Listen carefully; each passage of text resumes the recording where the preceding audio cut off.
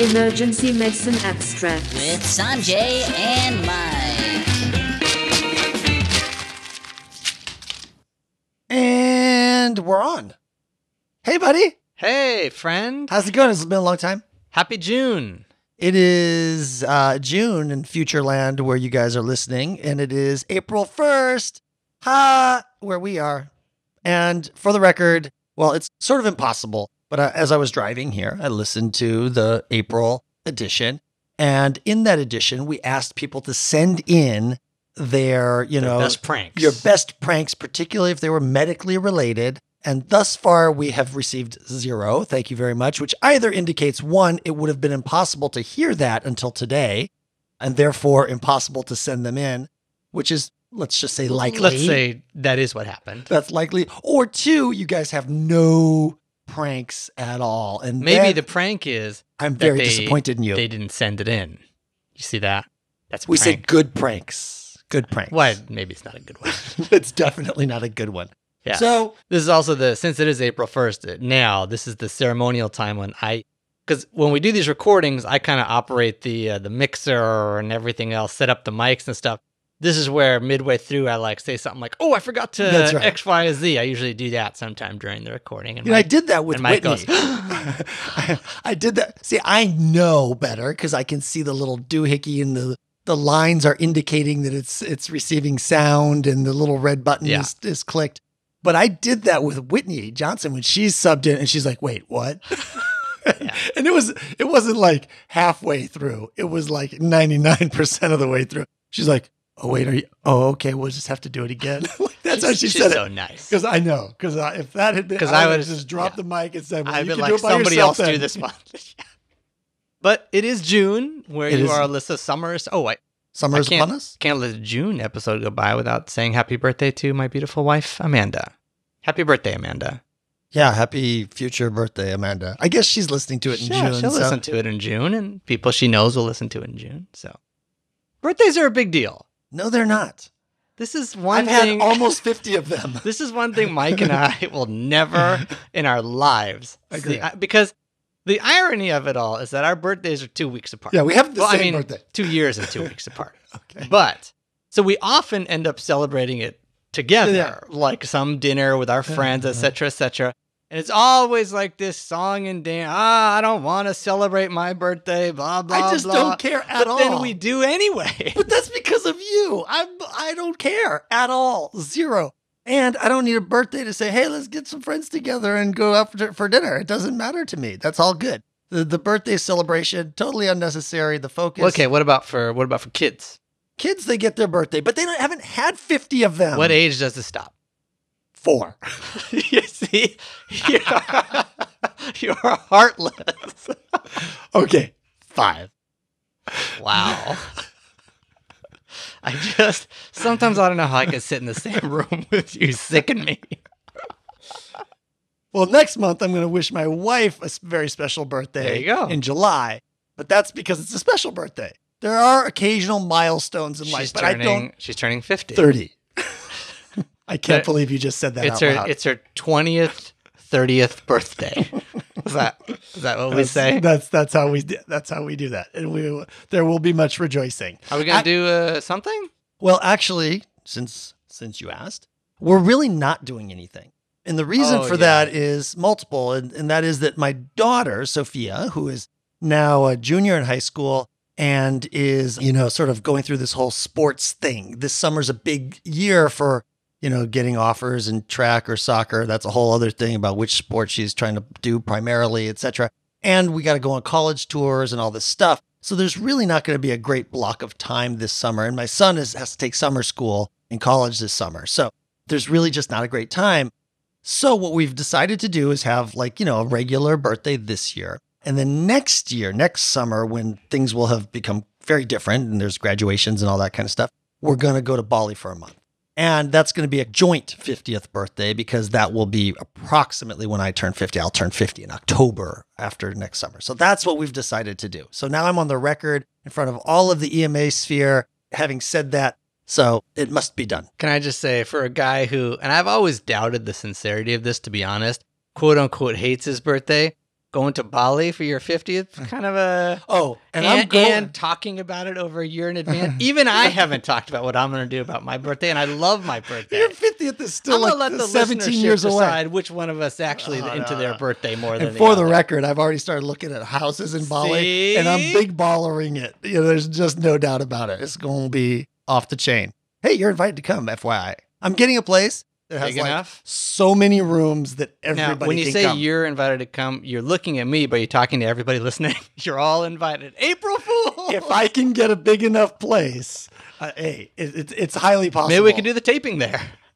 Oh, that's a great idea. Yeah. The Bali episode. It'll be like completely nonsensical. It'll be like, oh, my internet's down. So these are a bunch of papers I remember reading in the past. like all the the 80s, like when they used to have the TV shows and they would do that like vacation episode. They don't do that anymore, right? That's like not a thing really for sitcoms. Yeah, I don't think it is actually. And it's kind of paradoxic, right? Because now sitcoms or basically all shows are much more longitudinal than they used to be. So you think they'd go on vacation? You'd think they'd go. Because there was Saved by the Bell went to Palm Springs and stuff. Well, of course, the classic Brady Bunch went to, Hawaii and got the tiki curse and all that. I mean, that started it all. The tarantula, that was terrifying. Nice They give me, reference. well, I mean, it's like that burned into my brain hole there, All right. So speaking of burning things into the brain hole, what we got on tap this month? Let's see. We've talked about my birthday. Yeah, I think again, Mike's obsession with his birthday. I think that's all I have on. Oh, wait. No, there's. So we have 20 papers this month. We haven't even started yet. Yeah. 20 papers. We got the triple TALN. Well, we got Jess and Jenny going to summarize. Of course. Ultra summarize. We're going to summarize. They're going to ultra summarize. Mel is then going to ultra summarize. And we're going to distill it down like a very, very fine vodka to the point where there's basically just nothing a drop left. You take a drop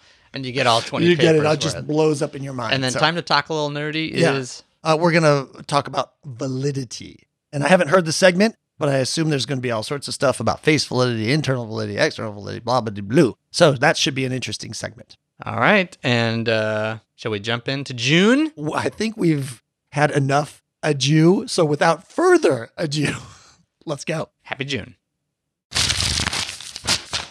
Paper chase. Abstract number 1. Videographic assessment of tracheal intubation technique in a network of pediatric emergency departments. A report by the Videography in Pediatric Resuscitation Viper Collaborative. And this is by Donahue et al. From the illustrious Annals of Emergency Medicine. So when compared with adult airways, pediatric airways are known to have lower first-pass success rates and higher rates of physiologic deterioration, usually in the form of a little bit of hypoxia, likely due to a combination of not doing airways in kids quite as often as we do in adults, differences in their basic airway anatomy, and differences in their physiology, little kids' physiology that predisposes them to things like bradycardia during an intubation. The value of video laryngoscopy is still up for debate, as the Cochrane meta-analysis, which included 12 trials and just over 800 kids, concluded that VL was associated with a higher intubation failure and longer intubation times, while observational data from the NEAR group, the National Emergency Airway Registry, showed superiority of VL, and the VISI trial, which I think we covered a couple of months ago, which was done in the operating room, not the ER, but still on pediatric patients, showed a 5% increase in first-pass success rates and decreased rates of esophageal intubation when using VL in infants less than 1 year old, so little kids. So in this paper, we get data from the Viper Collaborative, which is an awesome name. Videography in Pediatric Resuscitation Collaborative. And if you remember when we were doing the paper selection, I said when I hear Viper, it takes me back to my childhood, to like a reference from the 80s, from a cartoon. G.I. Joe. It was G.I. Joe, but do you watch G.I. Joe? I watched. I was not a religious G.I. Joe follower as you were. Oh, I see. Yeah, well, I was a religious follower of every cartoon when I was little. I watched too much TV. So no, it was like this whole episode about the Viper.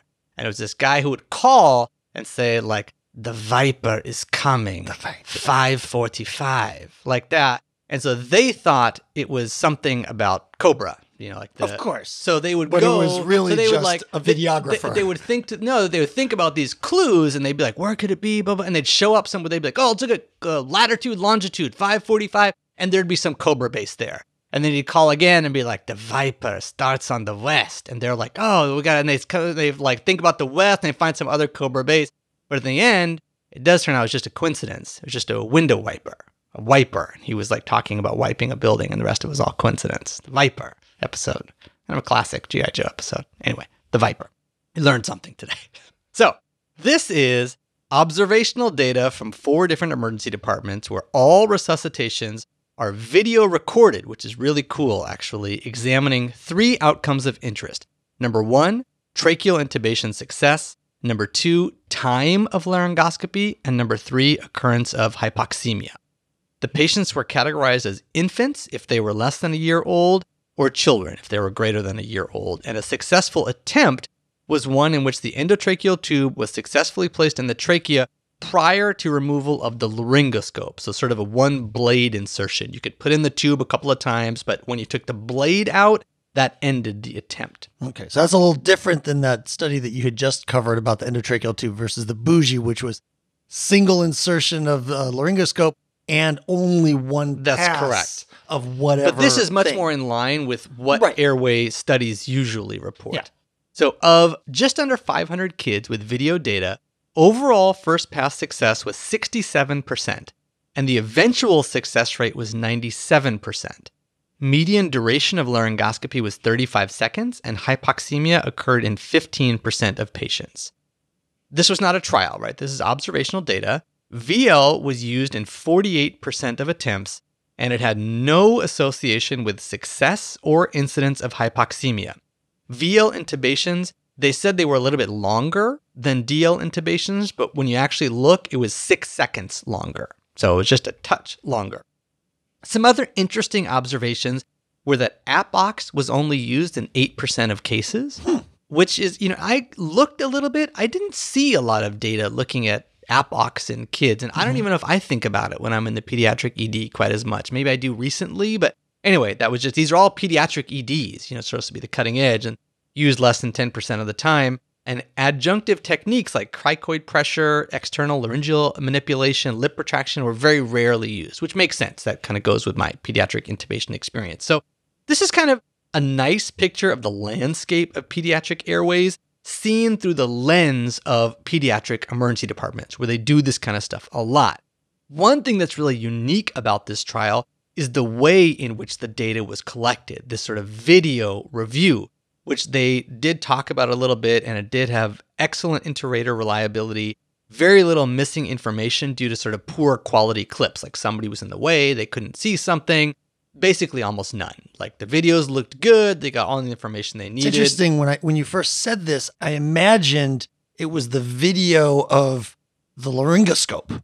But you're describing something different. You're describing a camera on top of the thing, given a bird's eye type view That's of what's exactly going on. Yeah, they have pictures of it in the Sure. paper. It does look like a bird's eye view. That's exactly right. Gotcha. So they could look at everything. Right. They could look at time, the setup time, The post hypoxemia, time, the whatever, yeah. all that stuff straight from the video.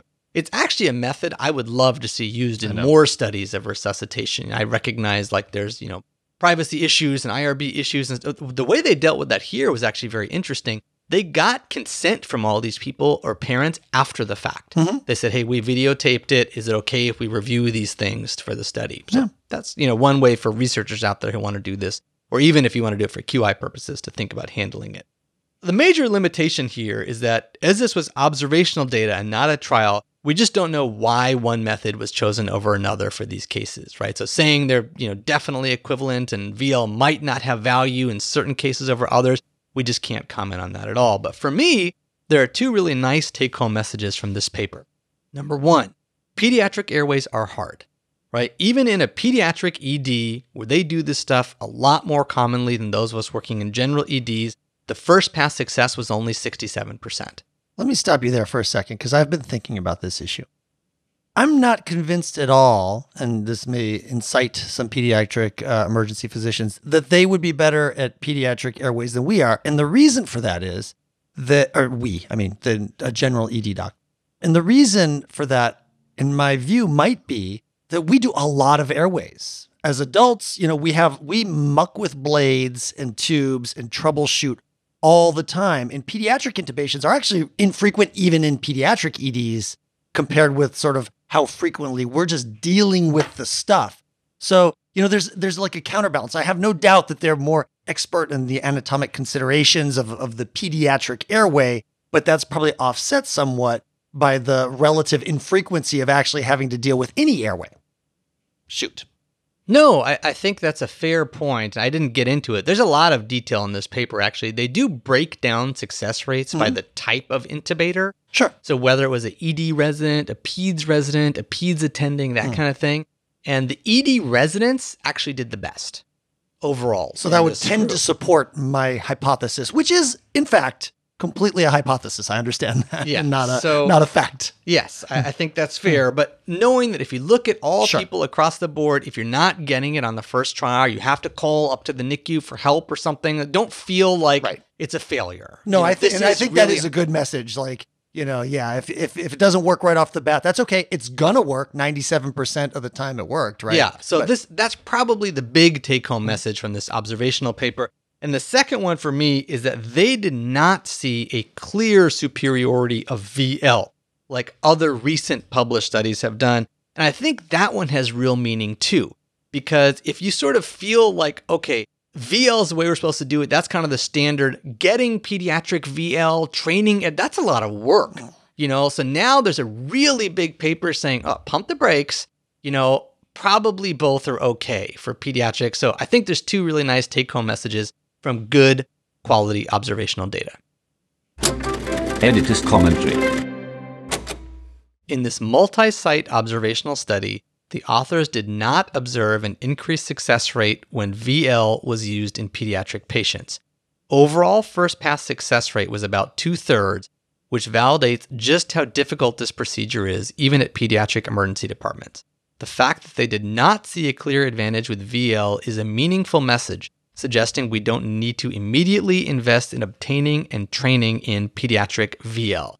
It's probably good to have as a backup, but at this point, I don't think it's a mandatory new first line. Okay, abstract number 2. Thunderclap headache syndrome presenting to the emergency department and international multicentra observational cohort study by Roberts et al. In the Emergency Medicine Journal.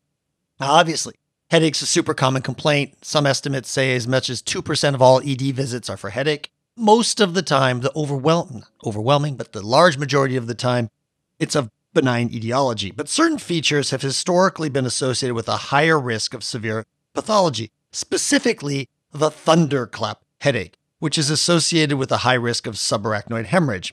And it's been reported to occur, subarachnoid hemorrhage that is, in as much as 20% of patients with thunderclap headache. But the data are old, inconsistent, and I think that, frankly, this is, at this point, stuff that just keeps getting cited without any update of sort of more modern epidemiologic data. These studies investigators set up the HEAD study, which was a multi-center, multinational observational cohort study of patients presenting to any of 67 centers with a headache.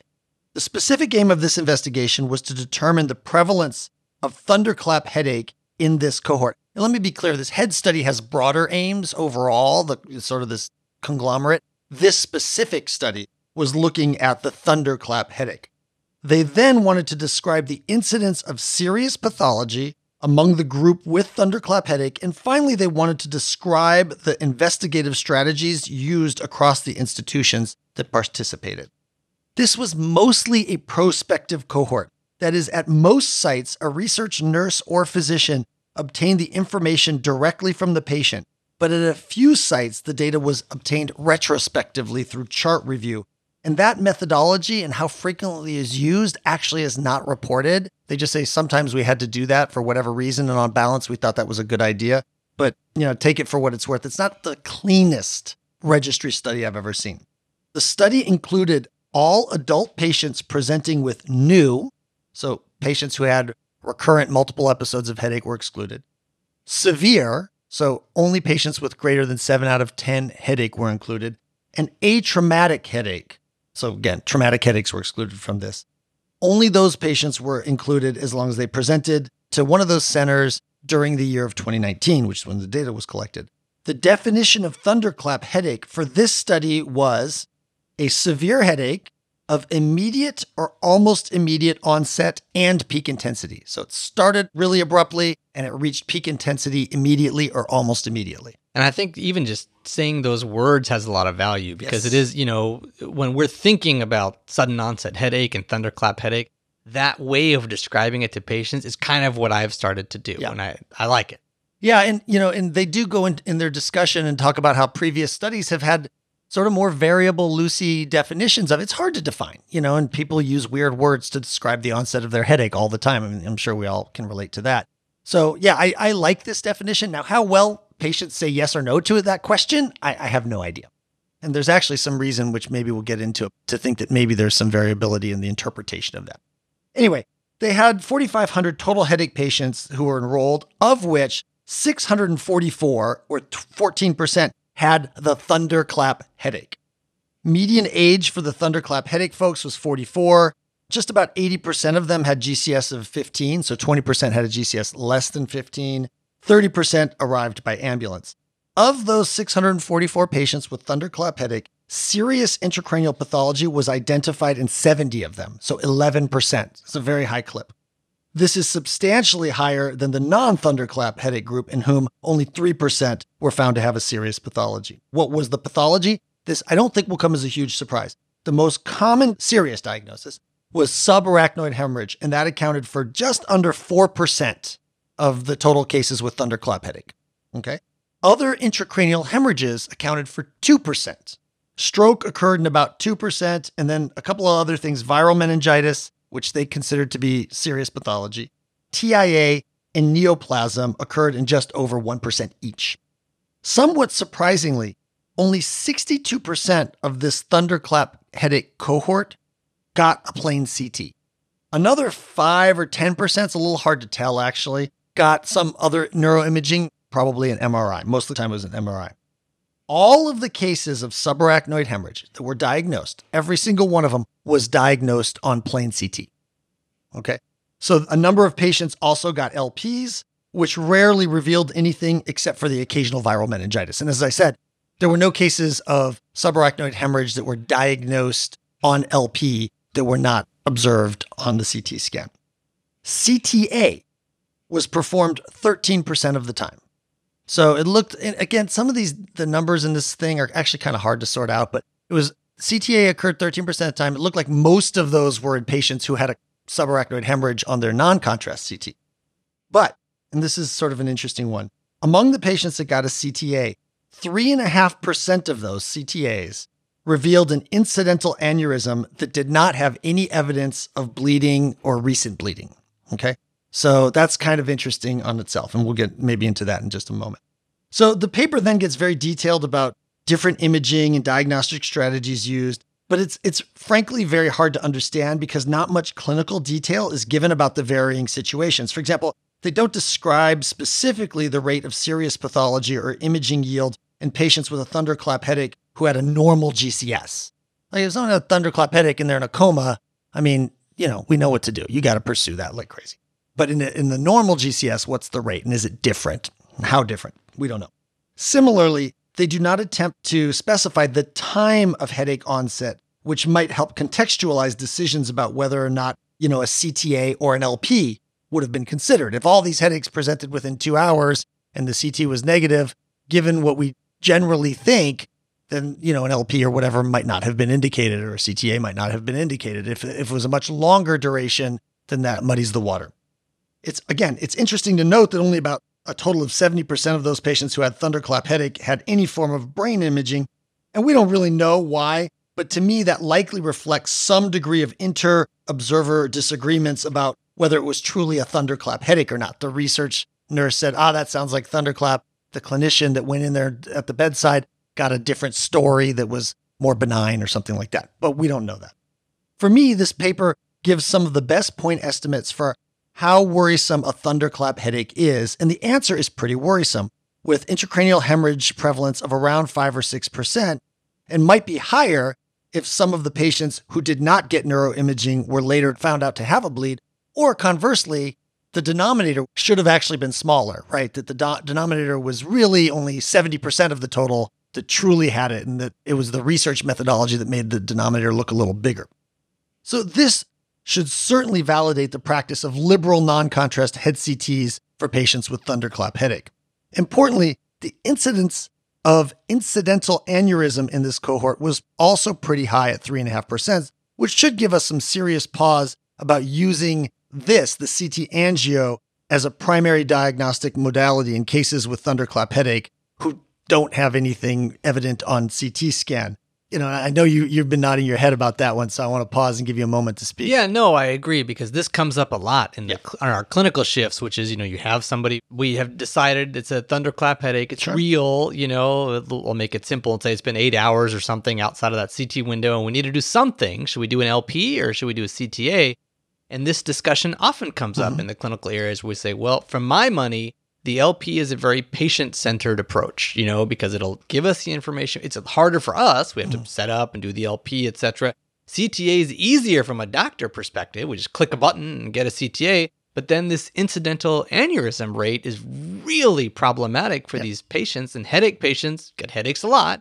And so then every time they come in for a headache, someone's going to be like, you had an aneurysm last time you were here. And, the unnecessary procedures that could result. I'm a big LP fan. I am too. So, and, I had a conversation with one of my neurosurgical colleagues, a brilliant guy at USC, about this specific issue, because it came up when we were at a meeting. We were talking about some case, And I said, what do you do when you get somebody who basically has an asymptomatic aneurysm like this? They come to an ED, and he said, it's really problematic for two reasons. First, they've got a headache and they've got an aneurysm. How do you know that's not caused by the aneurysm?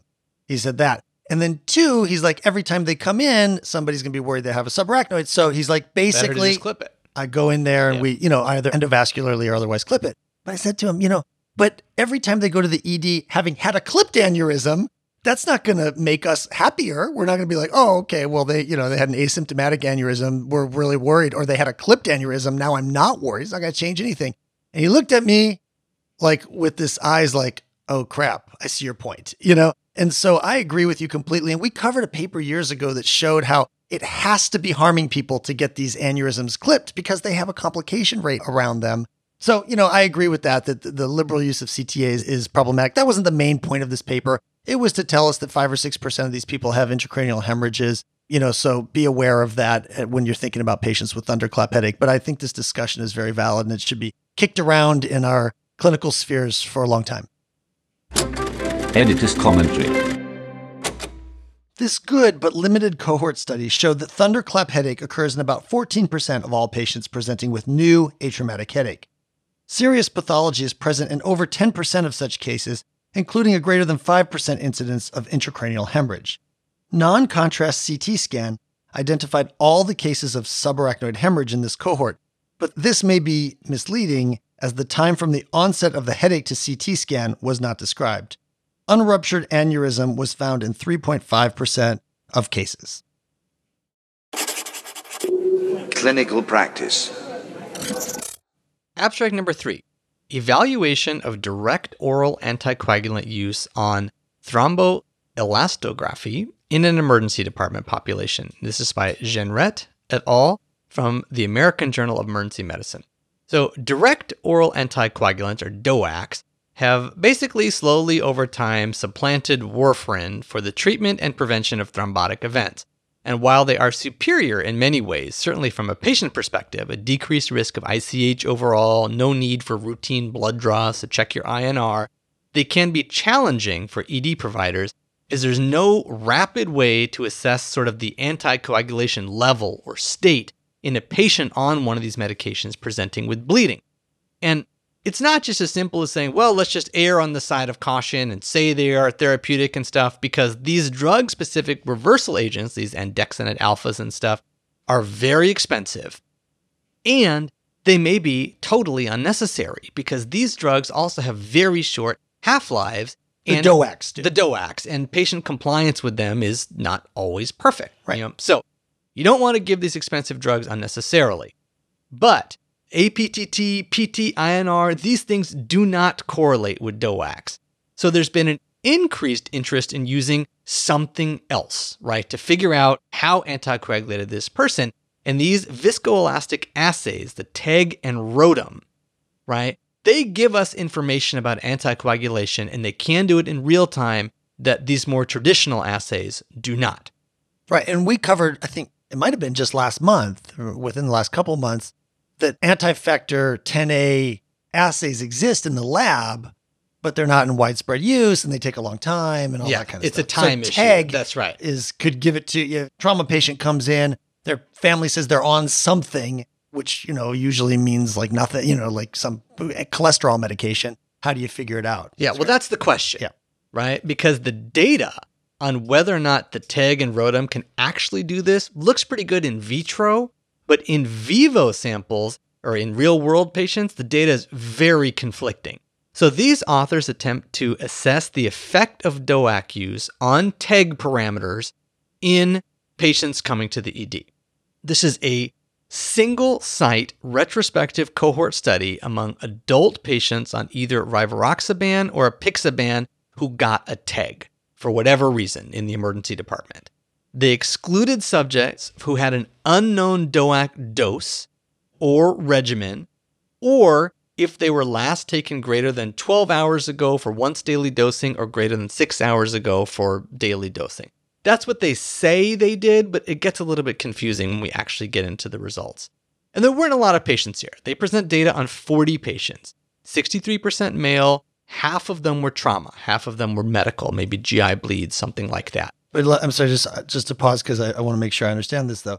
In theory, all of these patients should have DOAC in their blood. They've tried to exclude people who weren't taking it or took it too long ago or whatever. So they should be anticoagulated. They probably should be. We'll get into it in a second. Just pause your question. Okay. Like I said, it's a little messy.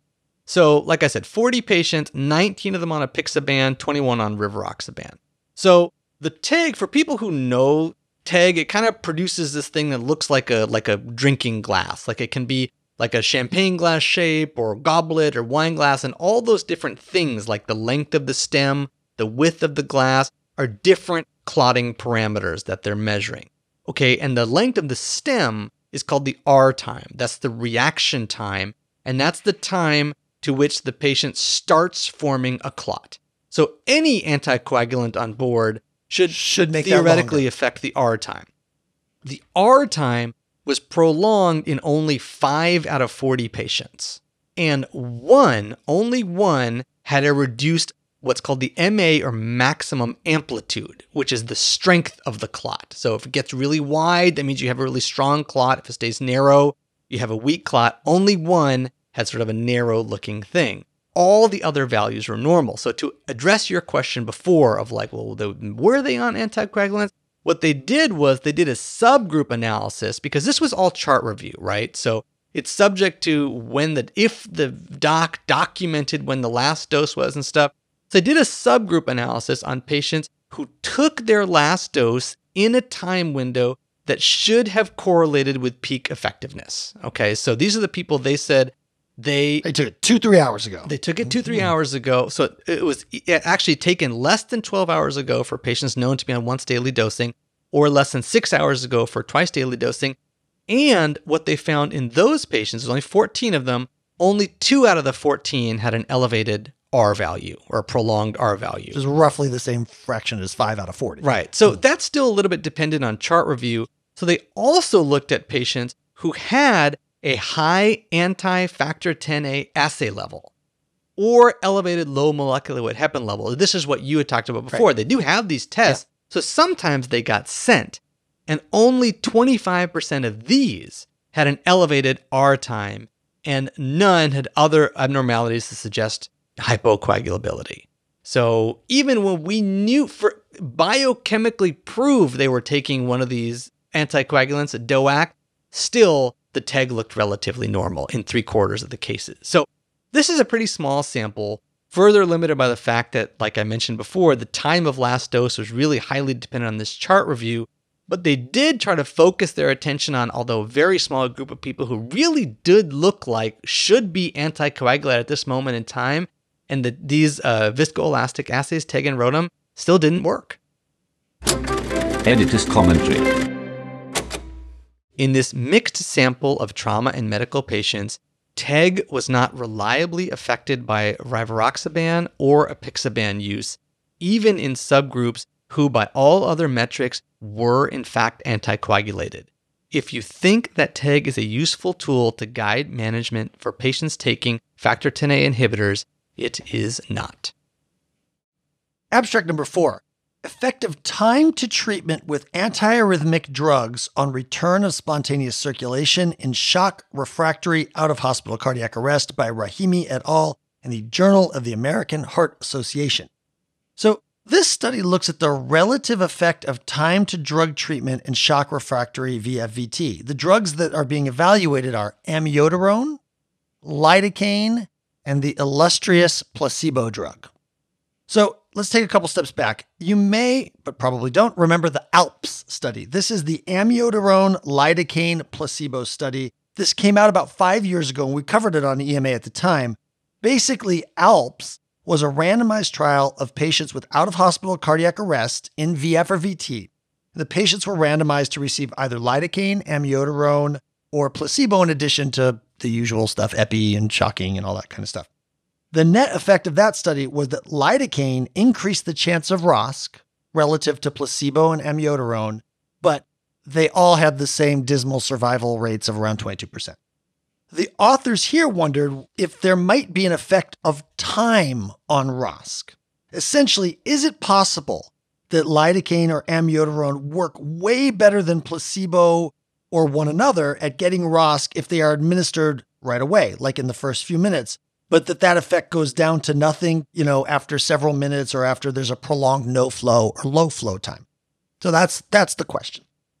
They take advantage of the parent study, which documented in almost all the cases the time from the 911 call till the time when the medication was administered for the 3 meds, which includes the placebo. Essentially, they then plot the probability of ROSC against the time to administration of the medications and look to see if there's any difference in those plots across the 3 medications. Making sense? I hope so. Patients, again, to be included, had to have shock refractory VF or VT. So that means they got on the scene, they gave them 1 shock, and they didn't immediately convert, and then they were enrolled to the study. They came from 55 different EMS agencies across 10 North American cities. 3,000 patients were enrolled, of which all but a handful had their time from 911 call to medication recorded. Mean age was 63, 80% were men. Most had a witnessed cardiac arrest at home. Median time to drug administration was 17 minutes across the 3 treatment arms, and ROSC occurred overall for 36% of the cohort. And that seems a little high, but again, these were mostly witness shocks, and these are patients with VFVT. These aren't Right. This is like a best case scenario out of hospital cardiac arrest. It's not the absolute best because most of them didn't have it like in a public place. Where there's a defibrillator there. That's usually your best case. Witnessed, public place, etc. But it's a pretty good case of people, who have VFVT, witnessed arrest, etc. All right, what about the key findings of this study? The probability of ROSC dropped dramatically over time for all 3 agents, right? From roughly 50% ROSC rates if the drug was administered within 5 minutes of the 911 call to about 15% if it was administered after 35 minutes of the call. So interestingly, that's true of placebo too. So somehow placebo becomes less effective over time, which of course is not possible. But what it reflects almost certainly is that, it took them a long time to get there and initiate good CPR and other things that are associated with ROSC. Now, what about the active treatment drugs? There actually is a hint of something here. It's kind of interesting. First, lidocaine consistently had a higher probability of ROSC than placebo at all the time points. But that's what the parent study showed anyway, that lidocaine outperformed placebo. But there is no heterogeneity, at least for lidocaine versus placebo, in terms of generating ROSC over time. It doesn't work really, really well at the beginning and stop working as well as placebo later on. For amiodarone, though, the story was quite different. The probability of ROSC was slightly higher compared to both placebo and lidocaine when amiodarone was administered very early, like less than 14 minutes, but then crosses the unity line and the probability of ROSC decreases as the times extend out and actually become inferior to placebo and to lidocaine after about 20 to 25 minutes.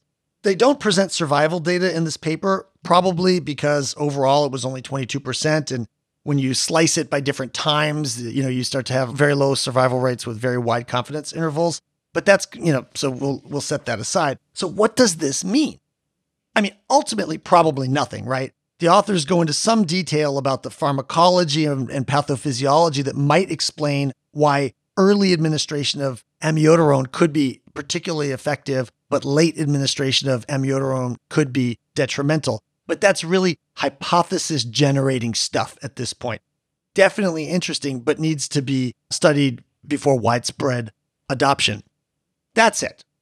I mean, we got to be a little bit realistic, right? There's probably not going to be a forthcoming study that randomizes people to, lidocaine in the first 5 minutes versus amiodarone in the first 5 minutes, and then, does that sort of incrementally across the 5-minute interval. So we may be stuck with this kind of data for a while. And it certainly creates some space to think that, if this out-of-hospital cardiac arrest happened right in front of me, or the arrest happens right in front of me, maybe amiodarone is the better choice.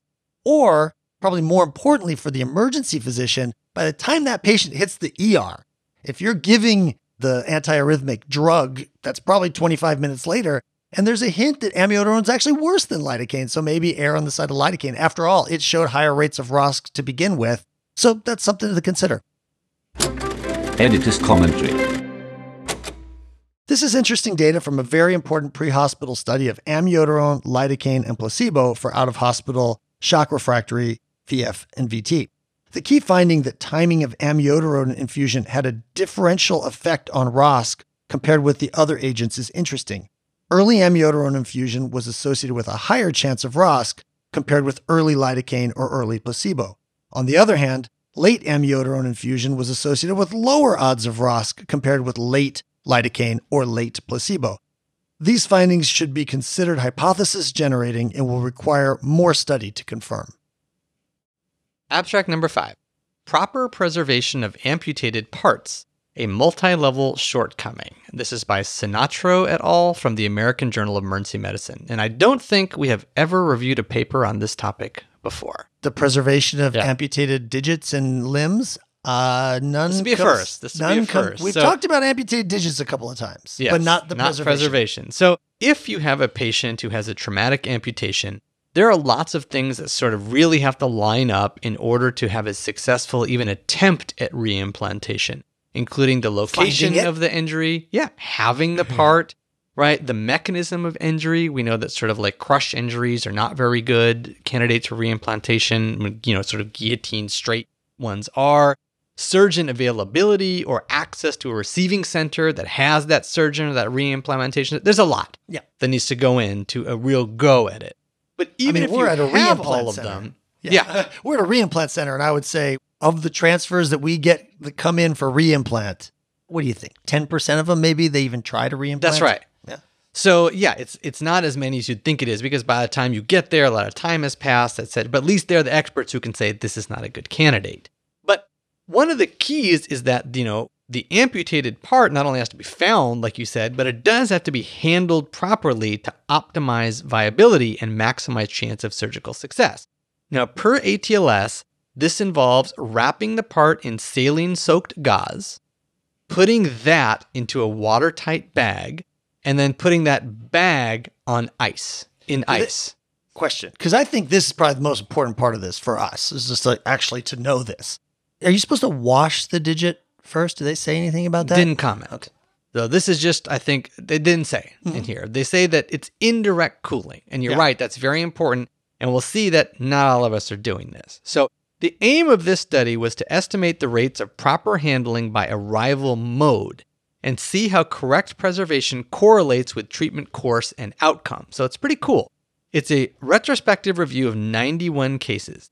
The chart method review is the methods are not very well described, unfortunately. They say they were reviewed by 2 authors, but that's kind of all they say, is that 2 authors did it.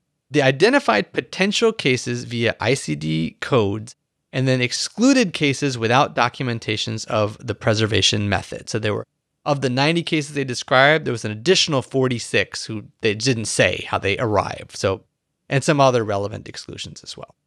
Most of the 91 cases, about 80%, were upper extremity digit amputations, finger amps. Of the total, about a third arrived to the ED with properly preserved parts, 34%. In terms of mode of arrival, 51 of these patients arrived either via EMS or private vehicle. They lumped them together, and 25% of these had properly preserved parts. 40 of the patients actually arrived via transfer from a referring hospital, and in these, still less than half, 45%, arrived with the part properly preserved. Shame. For shame. Yeah. And, you could say like, okay, well, I don't know. I wasn't sure. Maybe it doesn't matter anyway, But arriving with the part preserved correctly did impact the rate of going to the operating room, as reimplantation was attempted in 58% of cases with proper handling versus 23% of cases with improper handling. Sure. Of course, it's likely that if you really thought this is a really excellent reimplantation case, you might be really, really careful. And if it's like, this is like the tiny little tip of a digit, maybe you're less careful. I don't know. That's probably I'm not sure that we should be that way. We should probably just do it right every time. I think that's right. And that's probably the biggest limitation of this paper, truthfully. But just in case you're curious of what the errors were, right? Most common errors in transportation were placing either the part in a bag with no gauze wrap on ice, or putting the part directly on ice, right? So that's just put it in a bag full of ice. Right. That's so now really bad. You got ice stuck to the thing. That's exactly right. Yeah. So interestingly, the authors, they didn't describe the methods much, but they do a nice job of describing their own limitations. And like you said before, it's possible that they were clearly non-viable. They just threw them in a soup can or whatever, and were like, get over. Soup can? Yeah, I don't know. Whatever they had on hand. Right? I mean, we are a reimplant center, and I have seen some stuff come in that's pretty gnarly and with bugs in it and stuff. But I've never seen a soup can. Yeah, you got to work a few more shifts, I guess. It is also possible that the ED provider, because this was all based on chart review, might have taken a lot more time to document a preservation method if it was incorrect. Maybe for medical legal reasons or something, they're like, this finger not going to survive. I'm going to write down that it was somebody else's fault, that they transferred it incorrectly. So that's possible. And again, we don't know how inconsistencies in the data were handled at all, right? Because they reviewed the whole medical record. So what if the ED doc said it was handled perfectly, but the surgeon was like, nope, they didn't have it wrapped perfectly. So we just don't know. And I think, sort of what we said at the beginning, probably the thing this paper does more than anything else is just remind us on proper preservation technique and remind us that knowing it is not enough. We should actually just do it. Like you said, it just takes an extra couple of seconds to wrap it in some saline soaked gauze. Just do it correctly and let the receiving center figure out if it's implantable or not. Saline soaked gauze, put that in a baggie. That baggie. Water safe bag. Ziploc baggie. Mm-hmm. Put that baggie in a baggie of ice. That's right. Indirect cooling. That's the key. Editor's commentary.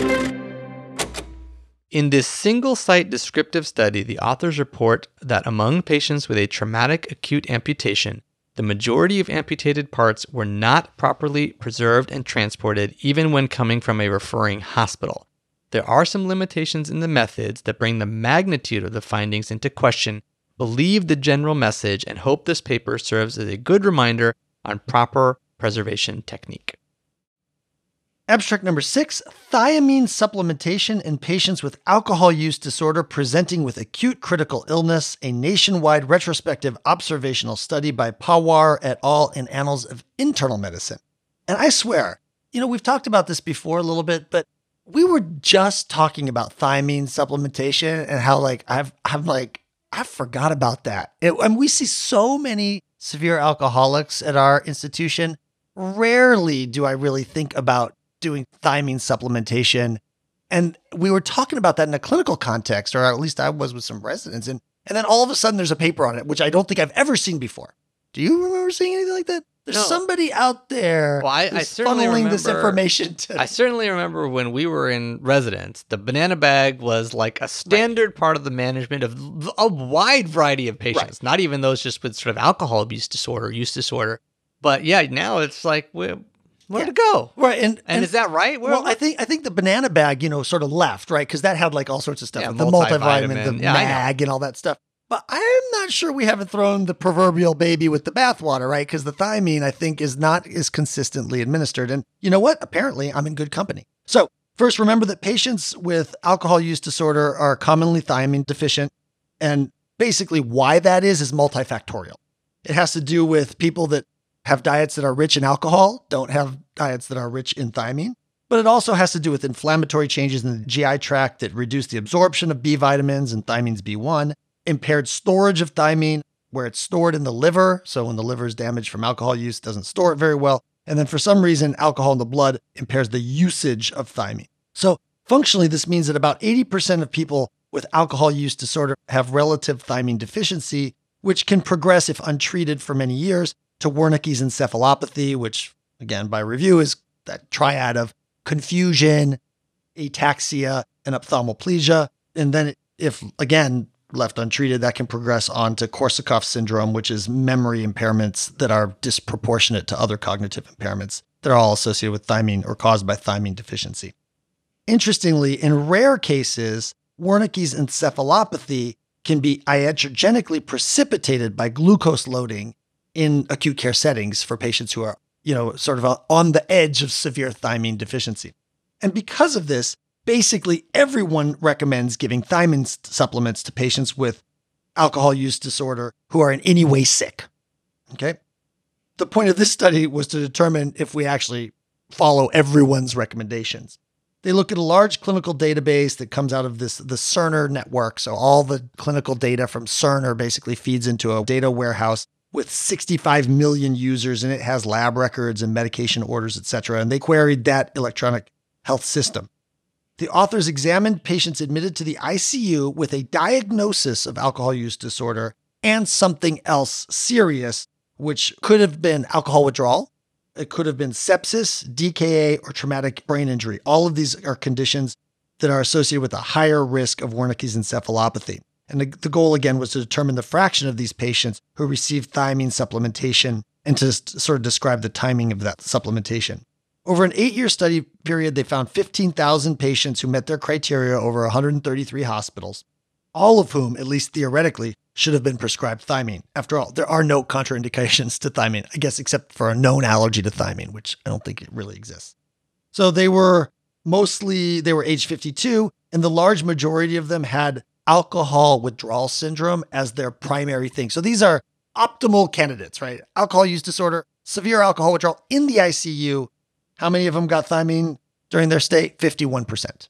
51%. So very low number, considering that probably that number should be closer to 95 or 100%. And that's administered during the stay, not during the prescribed on discharge. During the stay. Yeah. Okay. Yeah. So like I said, only 51% got thiamine during their stay. The numbers were a little bit better for patients who only had alcohol withdrawal as opposed to the ones with sepsis or DKA, but it's still only 59%. Of people with diagnosed alcohol use disorder and sepsis and septic shock, because they were in the ICU, only like 25% of them got thiamine supplemented. We don't have to go into this over and over and over again. I mean, obviously we should be doing this. There's no contraindications. And this data set has all sorts of, potential errors and things like that. But I think overall this rings true. We forget things like thiamine supplementation. And I get it. I get that why we forget it. We're dealing with benzodiazepine titrations, phenobarbital titrations, airway management, all sorts of complicated things with these patients, and thiamine just falls off the radar. Of note, most of the time that thiamine was given to a patient, it was started in the ER, interestingly. So if we started it, they continued it in the ICU. If we didn't start it, most of the time they never got it. So I think that, we should be doing this. That much is clear. I think this is an optimal thing that should be, an EHR reminder or pop-up should be engineered for. You're giving someone 12 milligrams of benzodiazepines. There's a little pop-up that says, hey, have you given this person who seemingly has something very bad related to alcohol thiamine? But that doesn't exist yet. And so until it does, just remember, thiamine for alcohol use disorder is severe and critical illness. Editor's commentary. This is a large, apparently nationally representative retrospective cohort study showing that only about half of patients with diagnosed alcohol use disorder and admitted to the ICU received thiamine supplementation. The clinical effects of this oversight are not assessed, but given the known risk of thiamine deficiency in this population and the risk of developing Wernicke's encephalopathy, this is an inexpensive and benign remedy. The patient highlights a missed opportunity to reduce morbidity in this very vulnerable population. Abstract number 7. Comparison of push-dose phenylephrine and epinephrine in the ED. This is by Nam et al. From the American Journal of Emergency Medicine. So the best way to treat a hypotensive patient is obviously start with fluid resuscitation, volume, blood, if necessary, Hold on. and then move on to vasopressors. Slow your roll, dude. I'm taking notes. Yeah. However, there are circumstances where, you're like, because the pressors might be taking too long to mix up, or you need to do an emergent procedure like an intubation on a hypotensive patient, or you don't have central access and your hospital doesn't allow you to run pressors through a peripheral line. So there's lots of reasons where you could think of using what has now come to be known as push dose or bolus dose pressors for like a quick, rapid bump in the blood pressure for a patient. These are commonly, effectively, and successfully used in the operating room setting. But data describing their use outside of the OR are not quite as enthusiastic about the process because even though it does work, dosing errors are very common and may result in negative clinical effects. So in this retrospective observational cohort study from Loma Linda here in Southern California, the authors add to the literature on the topic by describing their experience with both push-dose epi and push-dose phenylephrine in the ED.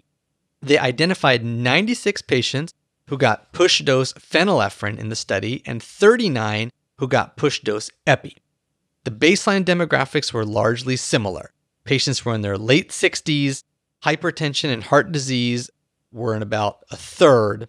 Basically similar all across the board, except for one thing, which was disposition. More went to the medical ICU who got push-dose epi, and more went to some surgical service who got push-dose phenylephrine. Not exactly sure why. So they looked at vital sign changes. There were no differences in change in heart rate between either of the two groups, whether you got push-dose epi or you got push-dose phenylephrine, but there was also no change in heart rate at all. The heart rate pre either one of those two, the delta was 0 for one group and like -1 or -2. Because epi is supposed to increase your heart rate. Yes, it is. So that is like a little bit of a strange finding. I can't really explain. They don't really have a good reason for why that was either. The push-dose epi patients had a greater bump in their systolic blood pressure, an increase of 33 on average versus an increase of 26 in the push-dose phenylephrine group. So worked a little bit better. The clinical significance, I'm not sure. Yeah. Dosing errors were more common with push-dose epi, about 13% versus 2% with the push-dose phenylephrine. The dosing errors were all that they gave too much medication. You're supposed to give 10 mic, or 20 mic increments, whatever it is. No wonder their blood pressure went up higher. That's probably true. But they did do some look for adverse events and things like that. And they said they didn't find any adverse clinical events from those increased doses. They were pretty mild. They weren't 50 times increased because you did a horrible, mix up or something like that. Mortality was higher in the push-dose epi group, 54% versus 38%, but obviously we can't assume causation. Maybe they were sicker, and that's why they got the push-dose epi. So the medication error rate in either group, 12% or 2%, is lower than reported in other studies. But here's the thing. They say that in their emergency department, they have pre-mixed syringes with push-dose epi and push-dose phenylephrine in it. So, if you look up how to do this online, it's always complicated. You take 1 cc of this, 9 cc, dilute it. Yeah. But add another liter. Literally, it's like you have to put 1 cc of air in the syringe. So when you mix it, it gets mixed. Otherwise, you might just push it's this whole complicated thing. And that's where the dosing errors occur because you drop the wrong epi or something. Sure. So here it's pre-labeled, pre-mixed, handed to you. You just have to push a cc, and they still had a dosing error like 12% of the time. It's really remarkable, actually. So limitations here are that this was a non-blinded chart review process. So maybe there were adverse events and they just didn't want to see them. That's very possible. It's retrospective data. We have no way to assign causation. And there's no description of how missing data was handled in their sample. Like if maybe there was because it's just the blood pressure was however it was recorded. It's not like they were standing there. 2 hours later. Could have been 2 hours later. We just don't know. So there are some limitations here, but generally look like with these pre-mixed syringes, the practice is pretty safe, and I tend to agree with that. Yeah, I mean, I'm not a big fan of this practice. I understand the OR, but we've talked about this, I think it's been a while, but the OR is different. I mean, they're getting sevoflurane, they're getting stuff that is going to suddenly take a normal, healthy person and vasodilate them, and all you need to do to make their blood pressure go back up is to vasoconstrict them. And, it's a lot more complicated with trauma patients, septic patients, trauma septic patients, etc. And so I'm sort of skeptical overall of the value of this push dose epi, which I don't think has been, shown to have clinical improvements. But I know that the train is starting to leave the station and people are doing this and stuff. So I think this is really a good reminder that if you're going to go down this pathway and incorporate this into an emergency department, having it in a, highly labeled pharmacy sort of, overseen by pharmacy is the way to go. Yeah, I would go one step further and say, like, if you mix it up yourself, you're going to mess it up. Yeah. So if you have it pre-mixed, I think at the time, I actually just used this on a clinical shift, last week on a conference coverage shift. We had a hypotensive patient, very sick, about to get intubated. And we did use some push dose epi right before we pushed his intubation meds. But it was the pharmacist who had mixed it up and pushed the dose and reminded me of the correct number of cc's and stuff. So I felt very safe. I think that's where you're going to go wrong is dosing error. So just don't mix it. Editor's commentary. This is one of the few studies comparing push dose epi with push dose phenylephrine head to head, and they found push dose epinephrine to have a slightly greater impact on blood pressure, but also have a higher incidence of dosing errors, even though they were using pre-mixed syringes. The evidence for using push dose pressors outside of the operating room is building. I have used them several times peri-intubation myself, but the value of having a pharmacist mix up the medication or using a pre-mixed, pre-labeled syringe simply cannot be emphasized enough. Abstract number 8, low tidal volume ventilation for emergency department patients, a systematic review and meta-analysis on practice patterns and clinical impact by Demonin et al.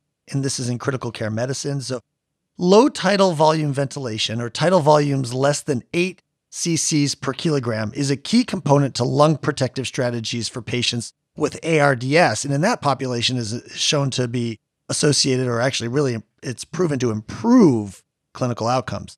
Despite this, adoption has been relatively slow. Some may say that this is an ICU problem, and that's no doubt true. It's definitely an ICU problem, but the authors make 2 relatively compelling counterpoints that highlight why it can be an ED problem too.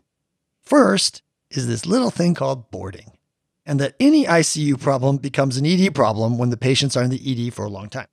Sad, but fair. Second, what we do in the ED has momentum. So when we start an antibiotic, that antibiotic is likely to be the one that's continued. Same with fluids. When we start LR or NS, that's the fluid that's likely to be continued. We just talked in the last paper about, or 2 papers ago, that when we start thiamine, it tends to be continued, and when we don't, it doesn't.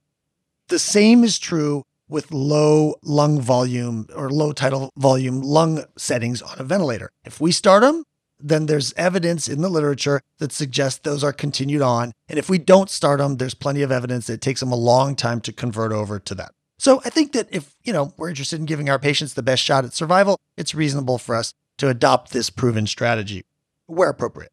The authors here conduct a systematic review and meta-analysis to look at 2 things in particular. 1, how lung tidal volume has changed in the ED over the past decade for patients who are invasively ventilated. And 2, if ED-based low tidal volume ventilation is associated with better clinical outcomes in terms of length of stay, the development of ARDS, or mortality.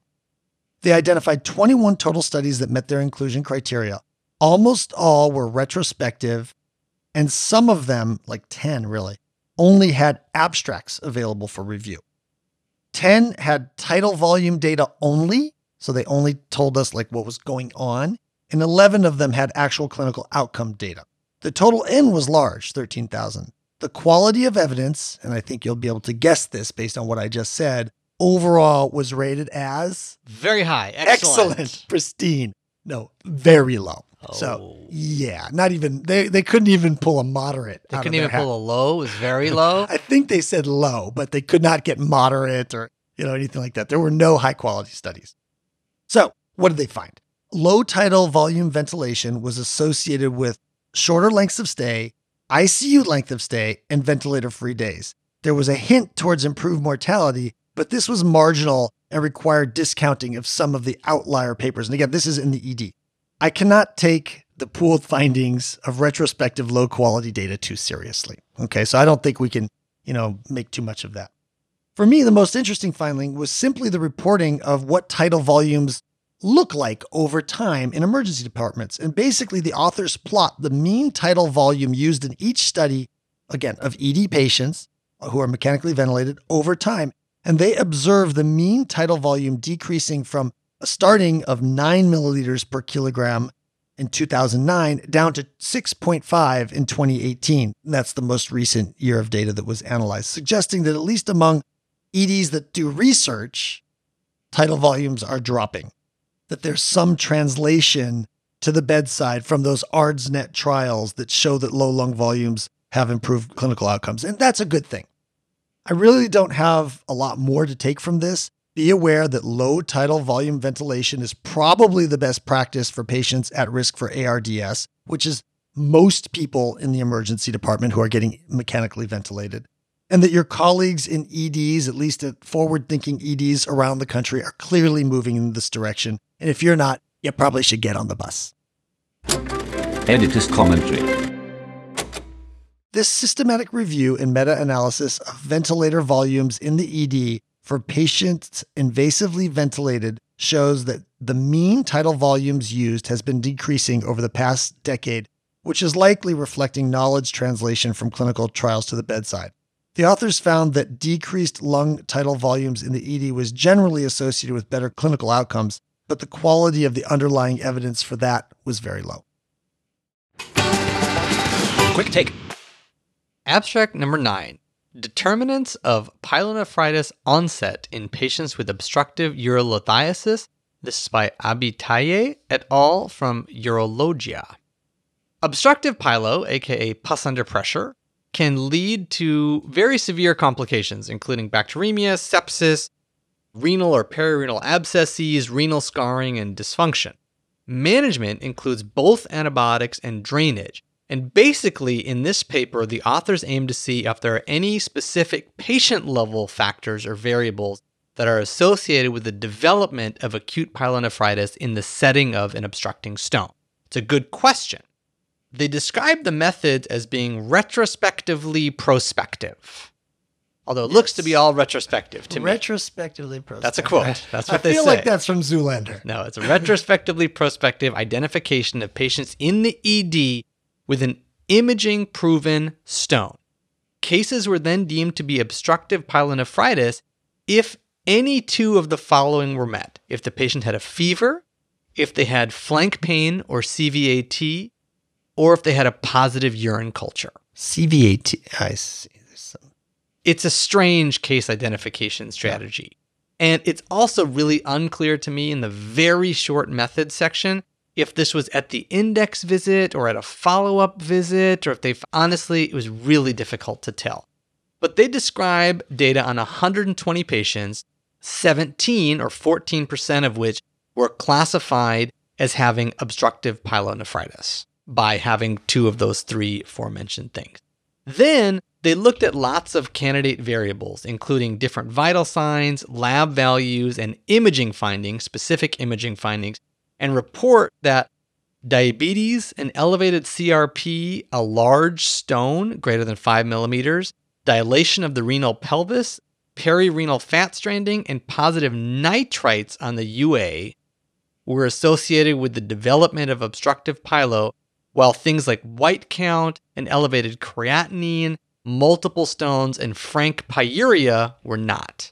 Now that is like, you're going to have to go back to medical school to figure out how to make that a coherent pathophysiologic mechanism. All they did here, right, was they just looked at variable presence in one patient population. They didn't, try to see if these things autocorrelated with each other. Which they couldn't do. There's only 17 cases, but this is just really weird. If you enrolled 15 more cases, maybe all these things would flip. I have absolutely no idea. It's a small number of cases. It's also really unclear to me if their case identification strategy is accurate. If those people really they didn't look and see if they got a procedure or something like that. They didn't do anything. I'm not sure we can learn much here. Definitely can't learn about what independent predictors might help us figure out who's going to develop. And that's too bad, because it is, this comes up a lot. You get somebody who comes in with obstruction of some form, and there's a little bit of dirtiness in their urine, and they're not too sick, and you're and you don't know what to do. Honestly, this is one of those papers for me that, highlights again sort of the value of sort of listening to a program like EMA, because in the abstract, none of these flaws are very apparent. They kind of give some risk factors and things, but when you dive in a little bit, you start to realize this paper has some major problems, and they're too major. Too major, yep. Editor's commentary. Although the authors of this study aim to give us interesting information about high-risk features that might predict the eventual development of obstructive pyelonephritis in the emergency department among patients with a stone, I think flaws in case identification, unclear methods, make meaningful conclusions impossible in this small number of patients. Abstract number 10, a clinical decision aid to discern patients without and with, not with and without, but without and with, midfacial and mandibular fractures that require treatment.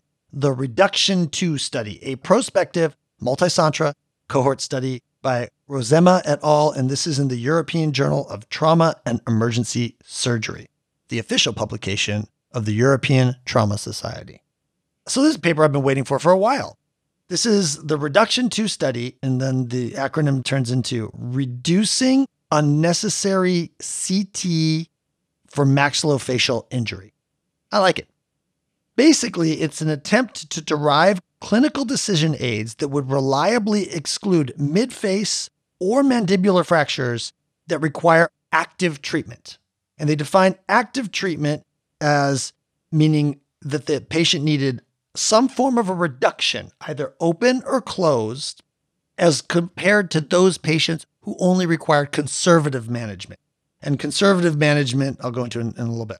In theory, then, patients who were ruled out by decision aid would not necessarily require a CT scan. It was quite a study, really. It's a prospective evaluation of just under 1,000 adult patients who presented to 4 centers in the Netherlands who had facial trauma.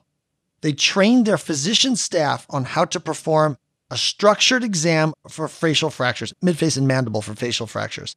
This involved 14 individual findings for the midface and 15 for the mandible.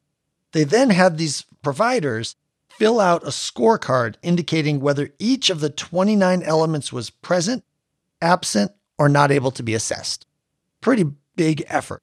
Patients then got imaging, usually a CT scan, but there were some other cone beam CTs and stuff like that were done to evaluate for fracture. It's not clear if absolutely everyone had a gold standard imaging in this study. Finally, when a fracture was identified, they consulted with OMFS, the oral maxillofacial surgery, or otolaryngologist, and those physicians indicated whether they would be pursuing an active treatment or conservative treatment regimen. And again, active treatment was some form of reduction with or without subsequent stabilization, like with plating or whatever. You didn't have to have that. And conservative management was defined as consisting of such things as analgesics, avoiding nose blowing, soft, non-chewing diet, and or watchful waiting. The authors report on individual test characteristics for each of those 29 physical exam findings, and more importantly, they derive these 2 decision aids, one for midface facial fractures and one for mandibular fractures. Again, 993 patients enrolled. Most of them had midface injury, but 300 of them had mandibular injury. There's some overlap there. 339 of the total had a midface fracture, of which 22% required active treatment versus the mandibles, in which there were 66 mandible fractures and 56%, so a much higher fraction of them required an active treatment. I won't go over all the 29 findings and their individual test characteristics, but I do want to highlight just a couple. First, the tongue blade test, where you stick the tongue blade in and have them bite down, was only 75% sensitive for mandibular fracture. It was pretty specific, but it was only 75% sensitive, so missed 1 in 4 mandibular fractures that required active treatment. The other thing that I thought was kind of interesting was subjective malocclusion was 90% sensitive and 64% specific for mandibular fracture, while objective malocclusion was more specific at 77%, but not as sensitive at 68%. So just something to consider. The derived decision aids were as follows. For a midface fracture requiring active treatment, these were the elements: facial depression, epistaxis, ocular movement limitation, palpable step off, and objective malocclusion and/or tooth mobility or avulsion. There's like 6 criteria. They're, I think, relatively intuitive. If patients had none of those, or one of those was 99% sensitive for fractures, but only 39% specific, which is not terrible. 40% specificity for something like that is not terrible. For mandibular fractures, the decision aid was mouth opening limitation, objective mouth opening limitation, jaw movement pain, objective malocclusion, and again, that tooth mobility or avulsion. Sensitivity for that decision aid was also, that one was actually 100% sensitive, and it was 38% specific. I like this study. There's a lot of work to be done before accepting these decision aids. There's no question about it. And the description of how the decision aid was derived is a little wonky, but obviously we would need external validation. And then we really need a lot more specification about some of these terms like epistaxis. Like, what does that mean? Does that mean the person's ongoing bleeding there, or they say that I had a little drop of blood? Because that would change how useful or non-useful this is. We need somewhat cleaner definitions of what active treatment entails. For example, a couple of the misses were actually nose fractures where all they did is kind of push the nose over later. And they're like, well, that was active treatment because we did something, but it didn't require surgery or anything like that. I'm not sure if those are true misses. And then conversely, conservative treatment in this case was you can't blow your nose, right? You have to eat a soft, non-chewing diet. Like, is that really that? That's a pretty aggressive conservative treatment. So I think there's a lot of stuff that still needs to be worked out before we start sort of taking this in. Still, I think that we've seen an incredible increase in the number of CTs ordered for people who got punched in the face, who otherwise, have some swelling but look okay. And I think that this is a good first attempt to try to say, hey, we can figure this out through either decision aids or some sort of clinical judgment that some of these people don't need scans. So I applaud the effort, even though the ultimate findings can't be taken to the bedside. I don't think right now. Editor's commentary. This is the first attempt I'm aware of to develop a decision aid that might exclude significant facial fractures that require active treatment. The resultant decision aids were very sensitive for midface and mandibular fractures requiring treatment and moderately specific. The rules will require extensive external validation before changing practice. Abstract number 11. Efficacy of Ketorolac in the treatment of acute migraine attack, a systematic review and meta-analysis. And this is by Nurathira et al. From Academic Emergency Medicine. So over the years, over the course of my career, many different medications have been tried to treat acute migraine. They've been studied, different classes, different forms of administration. We've tried all of it, right? And they all seem to be okay at the end of the day. Although Ketorolac is one of the recommended abortive agents for a migraine, individual trials examining its effect have yielded pretty mixed results overall. So here, the authors perform a systematic review and meta-analysis of available trials on the topic. They identify 13 randomized controlled trials comparing either IV or IM Ketorolac to other agents for migraine treatment, including a total of just under 1,000 patients recruited both from the emergency department and sort of a headache clinic type of setting. In total, among these 13 trials, there were basically 7 different comparators. So it's like Ketorolac versus phenothiazines, metoclopramide, sumatriptan, dexamethasone, sodium valproate, caffeine, and diclofenac. And then what they do in this paper, the paper is actually quite long. They break down the results by separating out each active comparator. So it's like, how well did it work against this one, And within all that, and if you look at the whole paper within each comparison, essentially they found no differences in outcomes. At pain intensity at an hour, recurrence of headache, ability to return to work, need for rescue medications, or adverse effects. So, the Ketorolac worked just about as well as everything it was tested against. So by definition, then, doesn't that mean that everything works as well as everything else?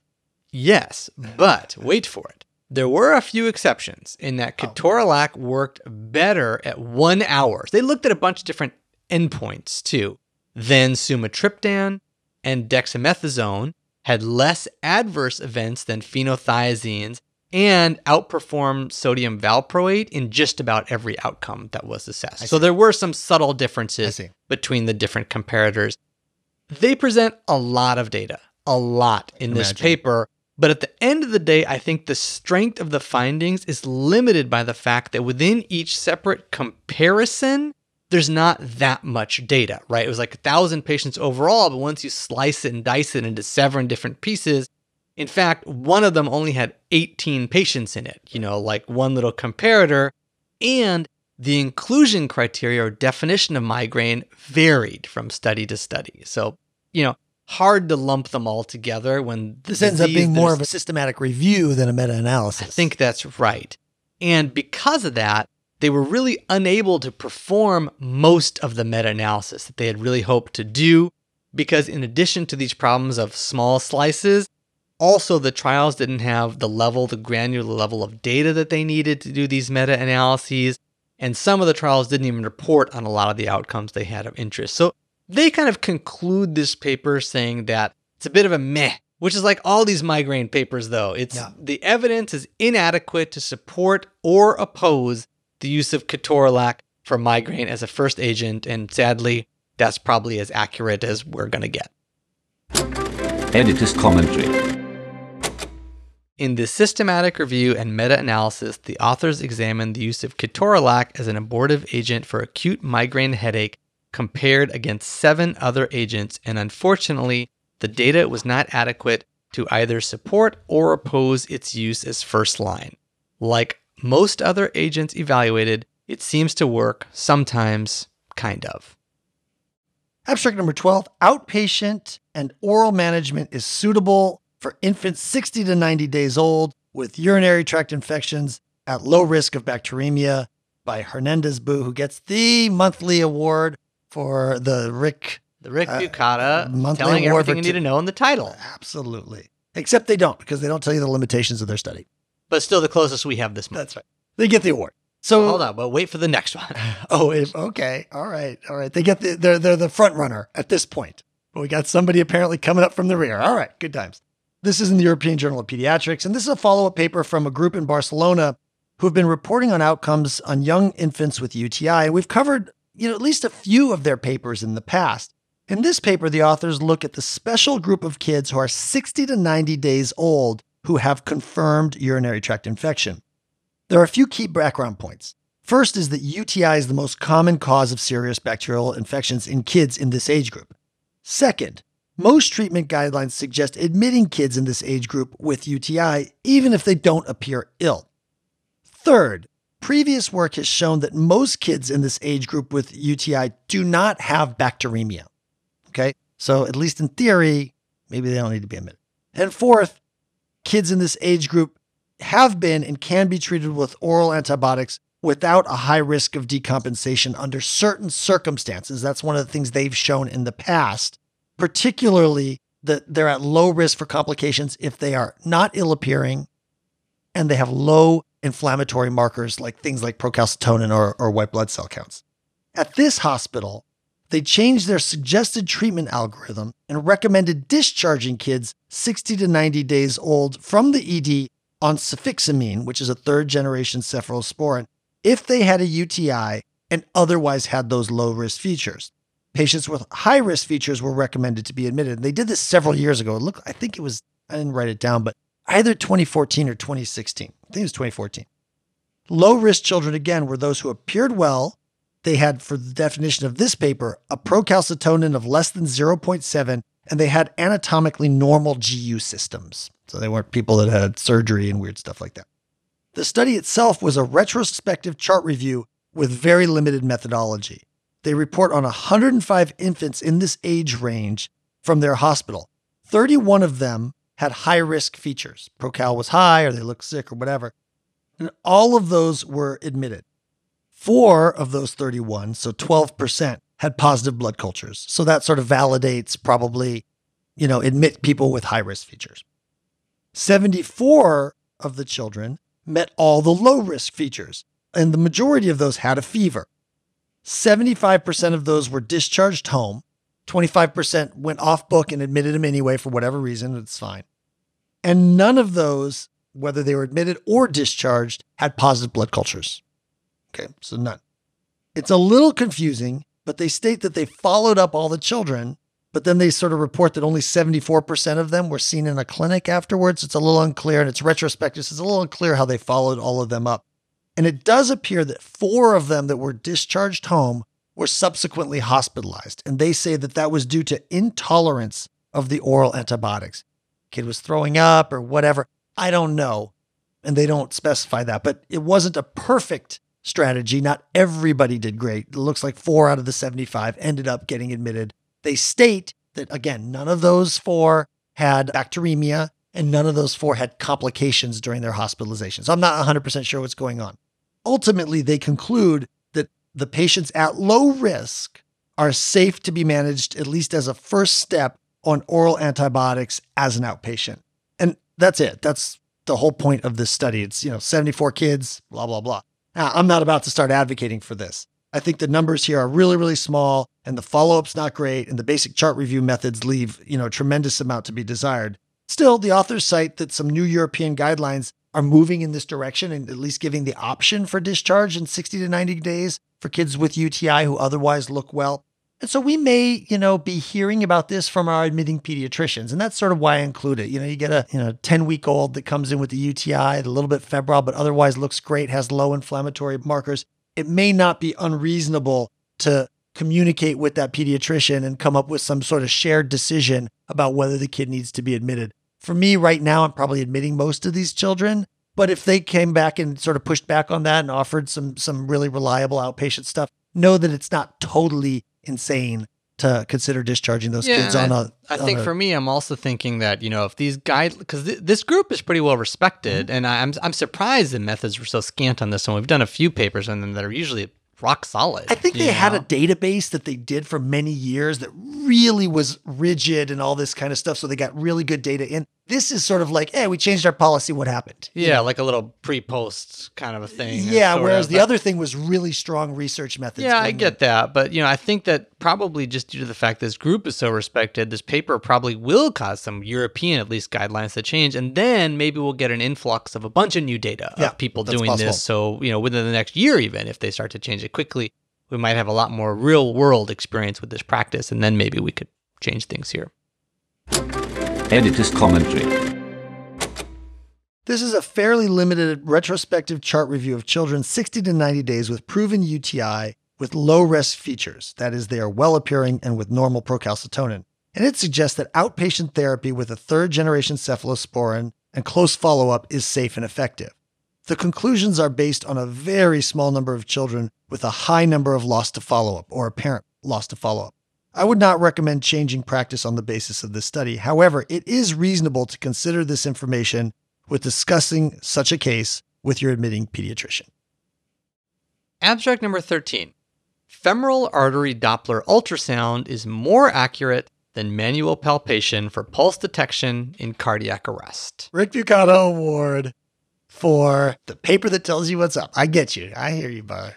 So this is by Cohen et al. In Resuscitation. This one is actually, although identified in our own search, also sent to us by the senior author of the paper, Dr. Dan Rolston. And it was confusing because it was sent to us and put in our file. And we already had it. And we already had it in our file. And then I'm like, wait, are these two different? Because they look, the way our system works, when they're sent to us, they get uploaded into our folders in a certain way versus our search. And so they look very similar, but slightly different in terms of the way they're formatted. And we were confused for a good number of moments. Apparently, that discussion we had about sending in your papers and what we do with the search strategy had some value, because here it is. And I actually had a couple nice emails with Dr. Ralston about this paper. So, well, I'm going to go and say that it didn't have value because it got in there anyway. Well, but the emails. I had some nice emails now in my inbox. All right. So during CPR, we pause every 2 minutes to do a pulse check. But that pulse check and feeling a pulse can be difficult due to the stress of the situation, a patient's body habitus, lots of different things, right? I mean, oftentimes you're sitting there, you're like, is that my pulse? Is that the patient's pulse? It's a stressful situation. And the authors here state that arterial Doppler ultrasound might be better at detecting a pulse in cardiac arrest, which that makes sense to me, but further state that something called, and this wasn't in the title, so that asterisk of the Rick Bucata Award, you got to think about that, measuring something called the peak systolic velocity. Okay. PSV. That's right. The PSV, they say is just right on the screen right there. I'll take their word for it that the number comes up, might have additional value, and thus perform a study really testing out this theory. So this is a prospective, cross-sectional, partially blinded diagnostic accuracy study on a convenient sample of cardiac arrest patients who also had arterial lines placed, femoral arterial line, which is what they do there in their cardiac arrest patients, as some sort of a gold standard. The manual pulse palpation was looked like by the treating physician, a hand on the femoral artery, whatever it was, and the ultrasound was performed by a separate team.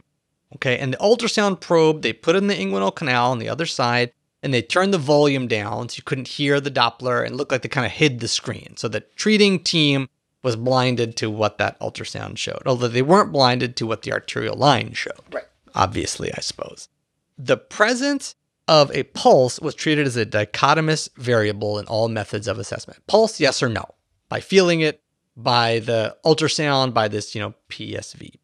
Data included a total of 213 pulse checks on 54 patients. Median age was 81 years and 67% were male. The outcome of interest was accuracy, right? So that was total positives plus total negatives over total number of pulse checks. Accuracy. They found that the Doppler ultrasound had a higher accuracy than manual palpation, 95% versus 54% for detecting any pulse, which is not that surprising that the ultrasound Doppler could see like the tiniest of little pulse that was there. But the detection, the manual, just to restate, the manual detection was only 54% sensitive for any pulse on the A line. That's right. But what they did, in my mind, they actually asked a really interesting question, which was looking at sort of the different modalities in terms of accuracy when the blood pressure was above 60 and when it was below 60, right? This is what they consider to be a sustainable blood pressure where you actually could stop chest compressions.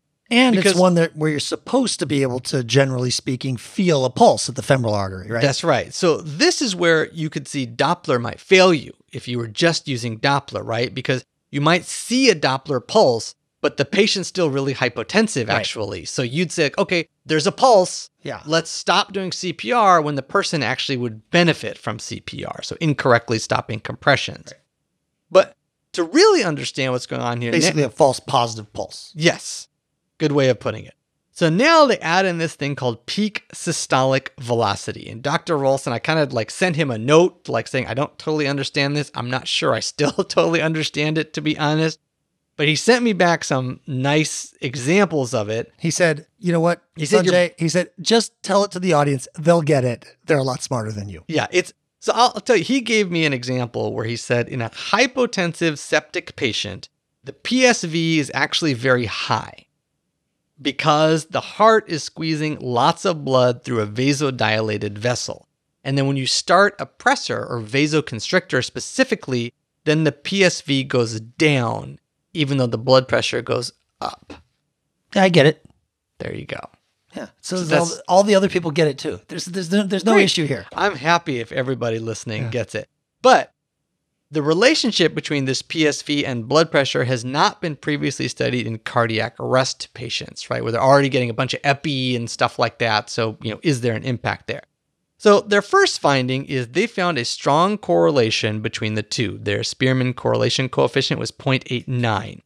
And they made a ROC curve and found the optimal cut point for correlating between PSV and a blood pressure greater than 60 was 20 centimeters per second. So like I said, when you look at the screen, I actually did look at the screen, it's just a little peak that comes up. And when that thing hits above 20, they're saying that should tell you that not only is there a Doppler measurable pulse, but it's probably generating a blood pressure over 60. Does that make sense? Yep. Got it. So the accuracy for detecting a systolic blood pressure greater than 60 was best when using this PSV greater than 20 centimeters per second, where they had an accuracy of 91.4% versus 77.6% for the Doppler because of those false positives and things like that. Right. So this is data from a single site. Obviously, it needs some validation. Their PSV number that they came up with should be tested in other places and see if this thing works. Right. All the ultrasounds were performed by people with ultrasound training, right? It wasn't the doc. And we also don't know how the time of the pulse check, everything else would be impacted if you're one doc running a code and you also have to get this probe lined up right to measure the PSV accurately and stuff. Put the A-line in, do that. So we don't know what it would look like in the real world, but this concept of using this thing I'd never heard of before. It seemed really interesting and it worked well in their sample. So I won't be surprised if other groups now try to test this thing out as well. Yeah, I mean, I don't know what to make about this PSV thing. I do like PSV Eindhoven, the football club, but I think for me, there are two sort of things that really pop out of this one. One, just how bad manual palpation is, which is, concerning because that's what we use. And then the second, that false positive thing, that using just the ultrasound or whatever, the accuracy was only 77%. So I think that that's kind of interesting. If you're going to use the ultrasound and that Doppler without some measure of ejection or whatever it is, be aware that you could be withholding CPR in somebody who has a very poor pulse or a very poor blood pressure. So I think those two things by themselves are really, really interesting. And whether this PSV thing ends up being the thing that differentiates it or not, yeah, I think I agree with you. It needs more validation, but it's pretty interesting. Editor's commentary. In this single site study, the authors found that manual palpation was not great at detecting pulses during a cardiac arrest, and although Doppler is much more sensitive, it will likely detect a pulse even when the blood pressure is not adequate and thus might lead to premature stopping of chest compressions. They examined the peak systolic velocity as an alternative, which correlated well with blood pressure in their cohort and had improved accuracy at a level of greater than 20 centimeters per second, but this needs further validation before actually using it in a patient to determine the presence of ROSC. Abstract number 14. Are mental health and substance use disorders risk factors for missed acute myocardial infarction diagnoses among chest pain or dyspnea encounters in the emergency department? Question mark. It's a good question. It's a good question, and it's one posed by Adam Sharp et al., and it's one that is not entirely answered. Smart researcher. In the Annals of, this paper, so this is in the Annals of Emergency Medicine. It's a great, complicated study by very smart people. So I'll start with that. I think the basic question is, are we blowing off patients with mental illness in the evaluation of chest pain, when they come in saying, I have chest pain and, my teeth hurt and everything else? Are we blowing them off to the point that they're having a high risk of missed MIs? It's obviously a great question. The authors look at the Kaiser Southern California data set using a two-pronged approach. And that's where the study, right at the beginning, gets difficult. They use a look-back approach and a look-forward approach. In the look-back approach, they start with people who had a diagnosed MI. Then they look backwards in their record for 30 days to see if they had a treat and street visit with a chief complaint of chest pain or dyspnea. If they did, they called that visit a missed MI. That's an overly sensitive definition. There's no doubt that, not all of those were missed MIs, but whatever. We're just going to leave it and we're going to accept that for now. They then look for the presence or absence of mental health disorders between those patients who, again, had a confirmed MI, who had a missed MI as well, compared to those patients who had a confirmed MI but did not have a missed MI. The look-forward approach starts with people who presented with chest pain or dyspnea and follows them out for 30 days to see how many ended up with a MI diagnosis within the next 30 days. And if they did, then that index visit was considered a missed MI. We good? Yeah, and that's the one that is kind of more relevant, right? Well, that's the one that's like prospective. That seems like, are we missing an MI when we see them? Right. Those are the people you see, and presumably you could do something different and alter their course. The other ones are people who've already been missed, and they're showing up through the door on the back end. I got it. Okay. So anyway, then what they do is they look at the patients in the cohort that we're seeing, and they see if the missed MI rate, and this is the look forward technique, the rate of missed MI was higher for people that had mental health disorders versus those that did not have mental health disorders. For the look back analysis, they started with 45,000 Kaiser patients with confirmed MI and found 500, a little over 500, who had a chest pain ED visit within the 30 days prior, so 1.3%. Those are the missed MIs. Patients in the confirmed MI group with mental health disorder were more likely to have a missed MI at 1.8% than those who did not have a mental health disorder. They had it at 1.1%, which was statistically significant.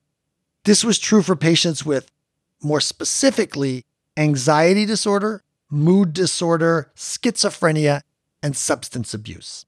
So in the look back view, it looks like mental health disorders are a risk factor for missed MI.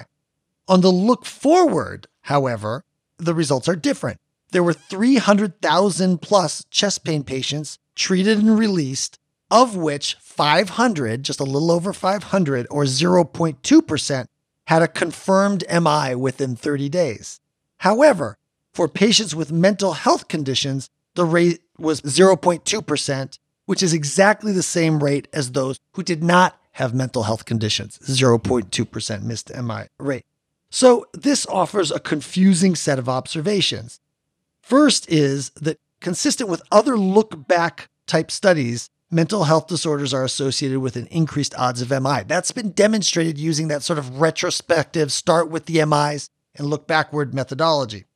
But on the more prospective analysis, which reflects an intervenable moment, you're at the bedside, you're seeing someone with MI, you have the choice to blow them off versus not blow them off. It turns out that their missed MI rate is exactly the same.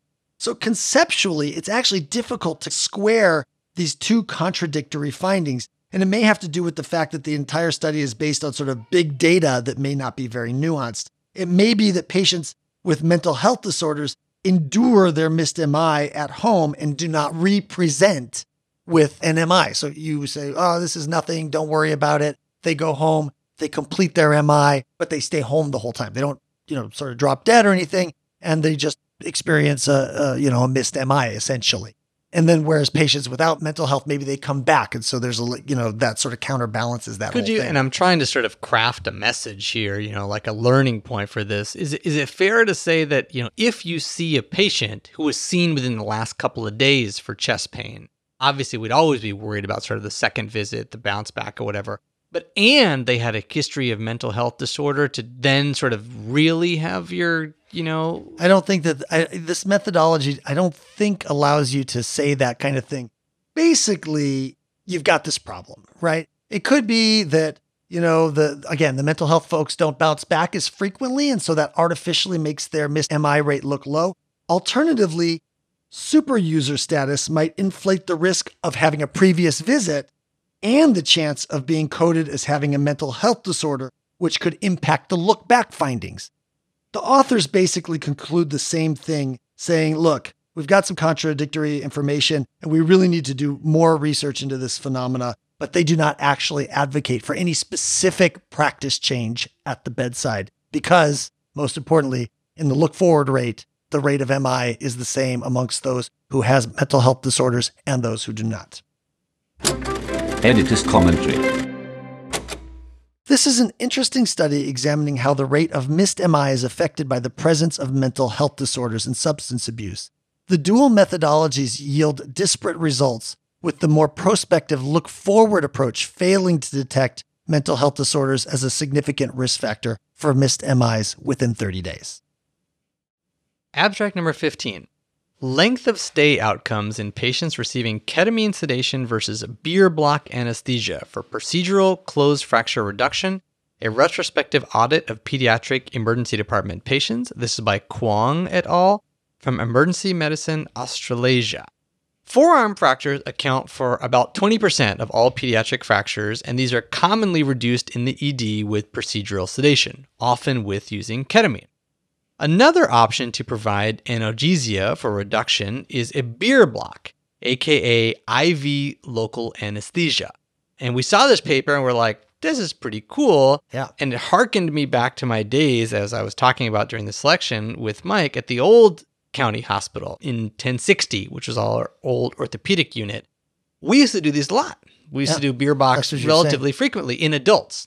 And I have never seen a beer block performed except on my own arm when I had hand surgery. Yeah, no, we used to do them in the ED almost every shift. We did these things all the time. I'm not sure what happened with the move to the new place. Honestly, we lost a lot of our good... We used to do a lot of orthopedics that we probably shouldn't have back in the old hospital.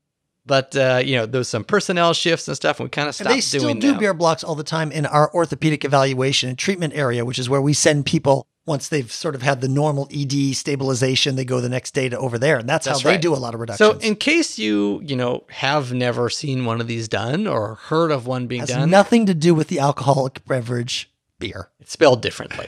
It's B-I-E-R. And I read the whole history of the beer block and how when... It used to be spelled B-E-R, and it was done with lots of alcohol, but they thought that was not a good message, so they changed it to B-I-E-R. Yeah, there was all this controversy, actually, over Dr. Beer who invented it, and it was originally shunned, and it was many years later where it came... Anyway, so I thought I would just go over a quick how to do a beer block for those of you who had never seen or never heard of one. Step 1, the patient does need to be on a monitor to look for signs of lidocaine toxicity. And then what you do is you insert a IV into a distal vein. Usually it's the dorsum of the hand. And you hold the patient's arm up for about a minute to exsanguinate the arm. Some people also recommend doing sort of a bandage wrap, moving down the arm to help exsanguinate the arm, largely exsanguinate it. And then with the arm still up and the blood still out, you inflate a blood pressure cuff, a pneumatic cuff, where you can actually control the pressure and see how high it's going to be, with gauze underneath it to help a little bit of comfort, to a level that is 75 millimeters of mercury above the patient's SBP. So it's pretty high. Pretty high. Go to it's very tight. There might be people you can't do that in. That's right. And there are in fact like double pneumatic cuffs that have two sort of tighteners on them. And if people do beer blocks a lot, are probably using one of those. We're not going to have access to one in the ED, and that's just sort of a backup, fail safe. Then what you do is... I see, because that's like if one pops or something, then you wouldn't lose all the lidocaine. That's exactly. Have to do it all over again. That's exactly right. And look at that. Look at us learning. Then you confirm the absence of the radial pulse. The limb will be pale at that point, and you inject 0.5% lidocaine over 3 to 5 minutes. Now, this is one of the tricky things because you do have to dilute lidocaine down with normal saline. It comes at 1% lidocaine at a dose of 3 milligrams per kilogram at a max of 200 milligrams or 40 mLs. 3 milligrams per kilogram max. Okay, so you're basically going 200 milligrams. Yep. For adults. For adults. This is kids. So yeah, this is kids in this one, which I have never done. Yeah. I have done it several times in adults. Then you reduce the fracture, we'll do whatever you need to do, and then you wait 20 minutes. The total cuff up time should be somewhere between 20 and 45 minutes. That's 45 past that's too long, less than 20, a little bit too short. And if done correctly, this will provide a painless and bloodless field as well. Now, we're not really going to be using it for that, but surgeons do. Yeah. That's one of the things they use beer blocks for. Makes sense. So the authors of this paper say the technique is used not infrequently in kids in Australia and describe their experience from 3 pediatric EDs in Victoria, comparing it to their experience with procedural sedation. They report on about 450 kids aged 3 to 18 years. 376 of them got ketamine and 73 got a beer block. The mean age of the patients that got a beer block was higher, 13 years versus 8 years. And this makes sense because they do have to be cooperative and kind of understanding exactly what's going on. Their primary outcome of interest was post-procedural length of stay. And they said they did that to sort of eliminate some of the time to be seen by doctor and stuff like that. So, from when the cuff went up or when you pushed the ketamine to when you got discharged. And they found this to be shorter in the beer block group, 97 versus 172 minutes, quite a bit shorter. Overall length of stay was also shorter, but the difference was a lot less, 288 minutes versus 339 minutes, right? So they're like, I'm not really sure where all that extra time savings went, but maybe they had to find that double cuff. Maybe it takes a really long time to set up for the beer block, or maybe I had to read about it or watch a video. I'm not exactly sure. My guess is that you could be set up to do it quick, but probably most places aren't, and so that's why. Certainly, if you're listening to this, I've never done one, it's going to take you a really long time to do it. Now, in terms of adverse events, in the beer group, one patient vomited and one patient had transient tingling of the lips. Versus in the ketamine group, remember there's about 375 patients in that group, 58 vomited, post-procedural vomiting. That's a lot. 4 had transient partial airway obstruction, 4 had emergency reactions. So they're kind of saying like, whoa, ketamine was pretty scary and does all this stuff. Beer block really was quite safe. That's a little stretchy. I'm willing to go, I usually think of ketamine 10% vomit rate. And this one's much higher than that. It's like 20, almost 20%. So that's too high. But I'm willing to give you that 10% of people with ketamine might puke even after they go home. I'm not sure I'm willing to give 4% laryngospasm. That's just really high. I'm sorry, 1% laryngospasm. That's too high. For patients. Right. Out of 300 though, right? Yeah. So 1%. Yeah. That's way higher than we normally see. We usually see studies of thousands of kids and there's like one. This is all retrospective look too, right? So it could have been like an airway feel like this is by or Dr. something. Beer at all. So there are some pretty big limitations to this paper, including a large difference in age between the two groups. Like maybe it's not that kids with a beer block go home faster, but just older kids go home faster, right? Because they were older. For me, that's like the biggest one here. And then the total length of stay difference being much smaller than the post-procedural length of stay difference may hint at some unrecognized confounding variable like setup time or learning time or who knows what. And importantly, this is really important, there's no information here at all on patient comfort, right? Pain during the procedure, procedural success rate, right? Like was it from a physician perspective, was one easier to do the reduction than another? So there's a lot of things there that are just not commented on in this paper at all. I think if you're going to try this, if you feel like it's going to be allowed in your ED and you can do it, know that the patient needs to be old enough to cooperate with the cuff and the procedure and be with it enough to vocalize potential signs of lidocaine toxicity if they came up. Editor's commentary. In this retrospective cohort study, the authors report that post-procedural length of stay was shorter and adverse events were less with beer block compared with procedural sedation when reducing pediatric forearm fractures. This is not a trial, and there may be some significant issues with confounding and selection bias, but is a good reminder that this is a real technique that could be considered in the right clinical environment on the right patient if you know how to do it. Also, don't forget about the option of a simple hematoma block. Quick take. Abstract number 16, this is a quick take, and it's manual reduction of incarcerated abdominal wall hernias, a feasible option during COVID-19 pandemic, a prospective study by Boularis et al. In the Surgery Journal. Surgery Journal. Didn't you just do this paper? Again, this is one of these things, right? Like in our literally last month. And we commented that I've never seen anything like that before. And that other paper was from Iran, something like that. Israel. Israel. Okay. Yeah, well, so, we'd never previously done a paper on it. Now we commented, and now we've got 2. And the authors of this paper note that there have been only 2 other studies on it. That's what they say.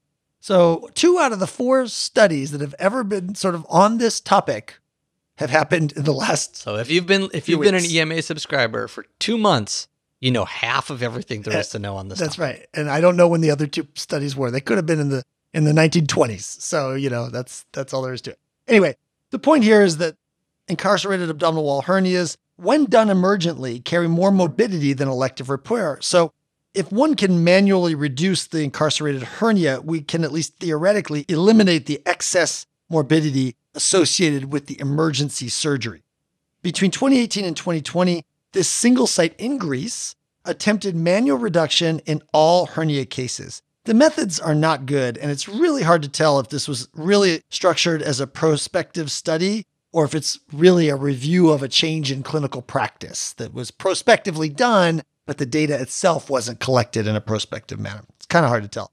My best guess is that they systematically evaluated all cases of incarcerated hernia.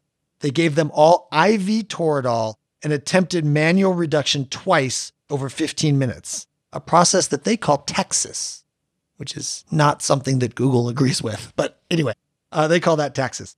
They recorded the VAS before and after, and if the hernia went in and the VAS dropped substantially, the patients were considered to have been reduced. They were observed for a subsequent 12 to 24 hours and then discharged, home. Otherwise, they were taken to the OR for emergency repair.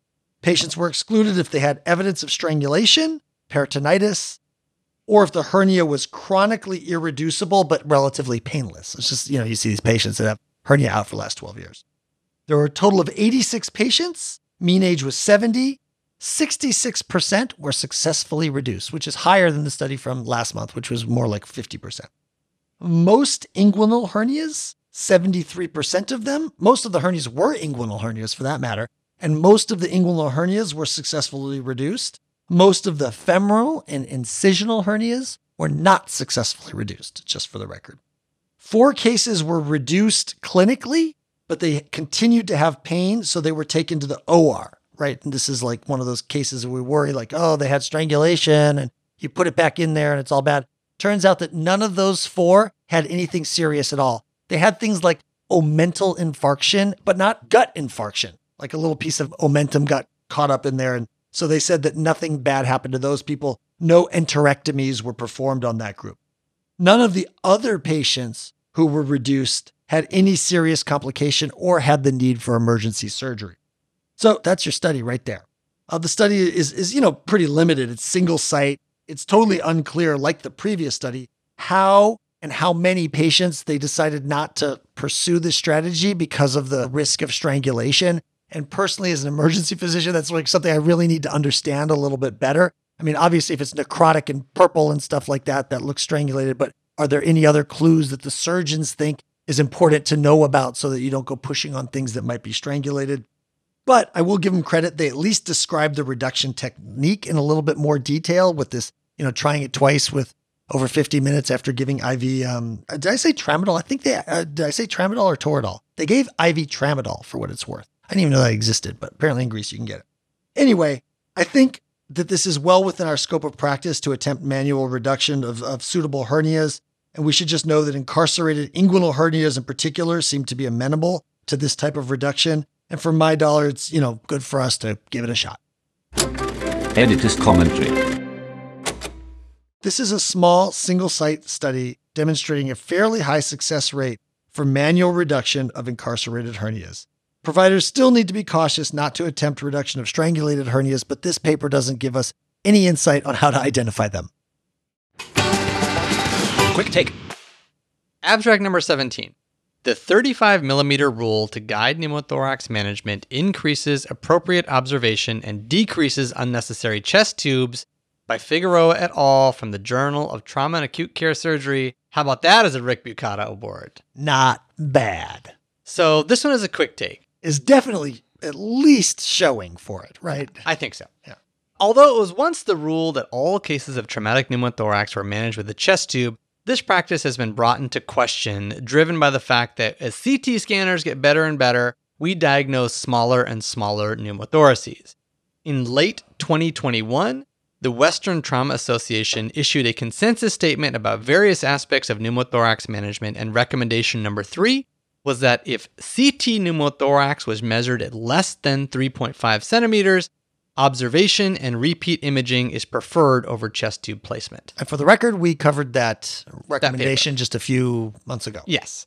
So at the Medical College of Wisconsin, they changed their institutional policy on management of pneumothorax in 2017 basically saying this: cases where the CT had a pneumothorax of less than 3.5 centimeters, they were going to OBS them instead of put in a chest tube. And basically this paper is just a pre-post paper about what happened after that institutional policy change, with the pre-period being between 2015 and 2016, so a year before, and the post-period being 2018 and 2019, the year after the policy change.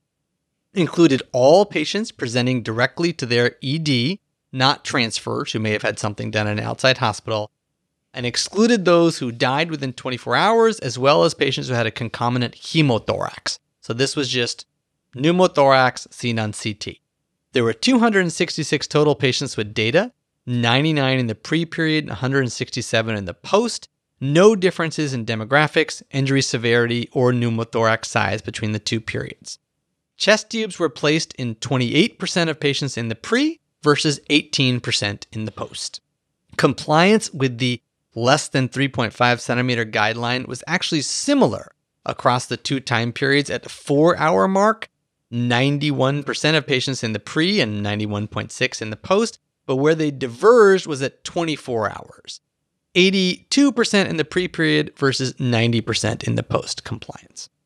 No statistically significant changes in observation failure rates, hospital or ICU length of stay, complications, or mortality. And in those patients who failed observation, there was no significant physiologic deterioration. So this is observational data. We don't know why a decision was made to put a chest tube in some cases and not in others.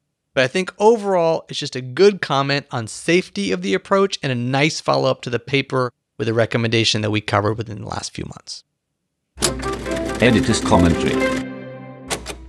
In this retrospective pre-post study, the authors reported a decreased chest tube insertion rate with no change in clinical complication rate after instituting an observation-only policy for traumatic pneumothoraces less than 3.5 centimeters in size on CT.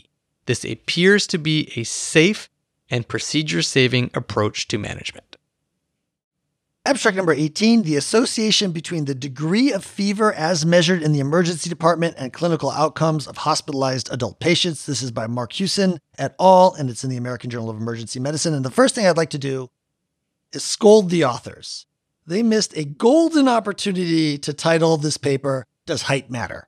And you know, I like the topic, so I did it anyway, but that almost got you off the list, guys. Come on. If you have the opportunity to do height matter, size matter, anything like that, you gotta put it in the title. Am I wrong? You're not wrong. I'm not wrong. All right. So we spent about 6 months of residency training talking about pediatric fever, right? And how the height of the fever used to matter, but it doesn't anymore since Prevnar, and maybe the rate of rise of the fever. We know all sorts of stuff. Pediatric fever. I said pediatric fever. Like, for example, I know that 4% of patients with temperature over 40 degrees used to have bacteremia, and now that number is lower than that. I know that's been burned into my brain and all these kinds of things, right? What's the equivalent number for adults? Nobody has a damn clue. So we spent 6 months doing that with kids and about 14 seconds with adults. There's practically nothing in the literature that describes the association with height of fever and mortality in adult patients, particularly the temperature as measured in the ED, where I think it's actually maybe the most relevant.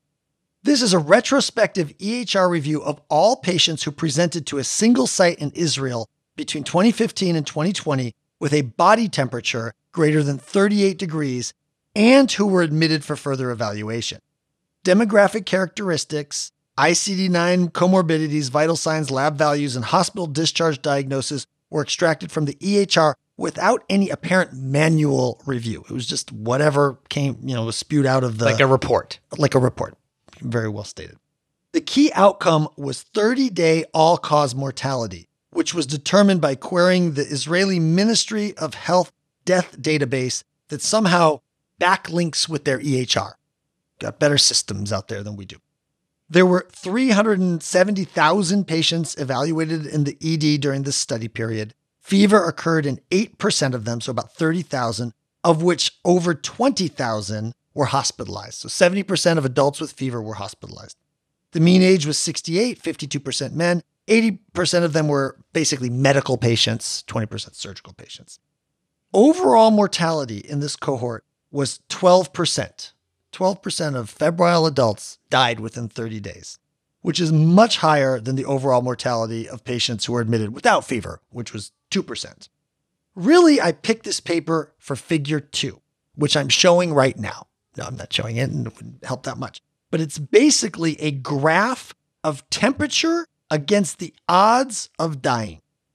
And what it shows is that the relationship between maximal body temperature measured in the ED and mortality is flat from 38 degrees to 39.5 degrees, then rises rapidly from 39.5 degrees upward, such that after a temperature of 40 degrees Celsius, the odds of death are 2.5 times higher than they are when the maximum temperature was 39 degrees. In easier to understand terms, the risk of death for a patient with a Tmax in the ED of 39 to 39.5 was 9.8%.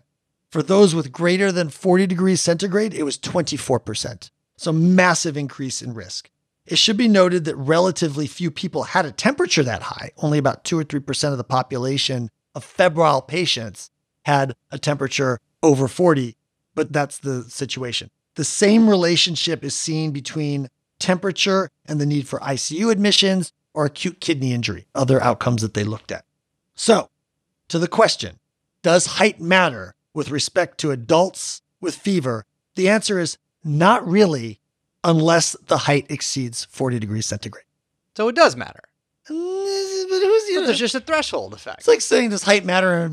Yeah, it doesn't matter too much until you hit 40. That my point is, I don't want people to go away going, oh, height matters. 38.2 is different than 38.7. I think that's important to understand, or 39.1. It doesn't matter until you get this very extreme temperature, and then it does. Editor's commentary. This single-site retrospective study demonstrates that fever greater than 38 degrees in the ED is associated with markedly increased mortality among hospitalized patients, but that the maximum temperature is not strongly associated with mortality unless it's greater than 40 degrees centigrade. Very high temperatures like this are associated with very high mortality and resource use. House of Medicine. Abstract number 19. Perceptions of respect from clinicians by patients in racial and ethnic minority groups with eye disease. This is by Hicks et al. From JEM Ophthalmology. So it has been shown that patients who feel that they are being treated with respect by their providers are more likely to report greater satisfaction with and compliance with the care that providers suggest that they follow. Now, as is true for many diseases out there, poor vision and blindness disproportionately affects people from racial and ethnic minority backgrounds. And these authors here are ophthalmologists. So I think what they want to know is they're interested in this issue about respect and patients' perception of being respected, but they isolate their cohort to patients with eye disease because that's what they do. They're ophthalmologists. That kind of makes sense. So what they did here was they used data from the National Health Interview Survey, which is a nationally representative sample of non-institutionalized adults in the United States, to basically ask questions of patients or participants to see how they feel about respect, if they are respected by their treating providers, and if this level of respect among patients with eye disease differs by patients who are in a racial or ethnic minority group. So I've done the NIH, I've used NIHS in research before. And so they're not saying, do eye doctors respect me? It's just overall doctors. And these are just happen to be patients with eye problems. That's exactly right. So it could be the ER doctor that disrespected them, not the ophthalmologist. Could be anybody. That's exactly right. Okay. So it does sort of branch out to larger than that. Is just the pool they started with. Okay. So the study population included just over 5,000 individuals, 62% female, 21% from minority backgrounds. In their multivariable model, participants in racial and ethnic minority groups had a 23% lower odds of reported being treated with respect compared with non-Hispanic white patients. Patients over age 65 were more likely to report that they were always treated with respect by their clinicians compared with those aged 18 to 39 at an adjusted odds ratio of 2.2. For all patients, being asked about their opinions and beliefs about their medical care by their provider was associated with a 5.8 times higher odds of reporting being treated with respect. Can you just by their say providers. that first part of that sentence one more time? I just want to try to really internalize it. Being asked. Right. So when they if they said, when I go see the doctor, they ask me about my opinions and my beliefs about their plan, about my health care, they just sort of are allowed to participate in the discussion. Just that question, that asking, increased the odds of being reported that they were treated respectfully with respect by almost 6. Now, of course, a massive difference. Right. And of course, this is based, on a patient stating that this happened, and there's no actual, it may well be that people who are respected sort of feel that that happened, and then people who are disrespected feel that that didn't happen, even though maybe that did happen. But that's a really useful sort of, I think, TID. Yeah, and you can think about this another way, right? Among patients who reported that they were not always asked about their opinions and beliefs, 64% of patients from a minority background and 73% of patients who were not from a minority background felt respected, compared with participants who said, no, they always ask me about my beliefs, where 91% of patients from a minority background and 95% of patients not from a minority background said they felt respected. Now, you're right. Maybe there's some recall bias and autocorrelation there, but if you're going to take something home, I think that's really it. Take something that you can bring to the practice. It's pretty high. Yeah. Ask people what their beliefs about their medical condition are and if they're on the same page as you are. That's right. Now, they only looked at patients with eye conditions in this sample, but there are data from other studies, and they talk about some of them in discussions, say that these results would be similar regardless of what baseline condition you chose. So I think there's a nice take home here. Feels very House of Medicine-y to me, that involving a patient, ask it, what do you think about what I just told you? It's a small thing that may have a big impact on how they perceive you respected them as a human. Editor's commentary. In this nationally representative sample of patients with eye disease, the authors report that participants from racial and ethnic minority groups were less likely to feel respected by healthcare professionals.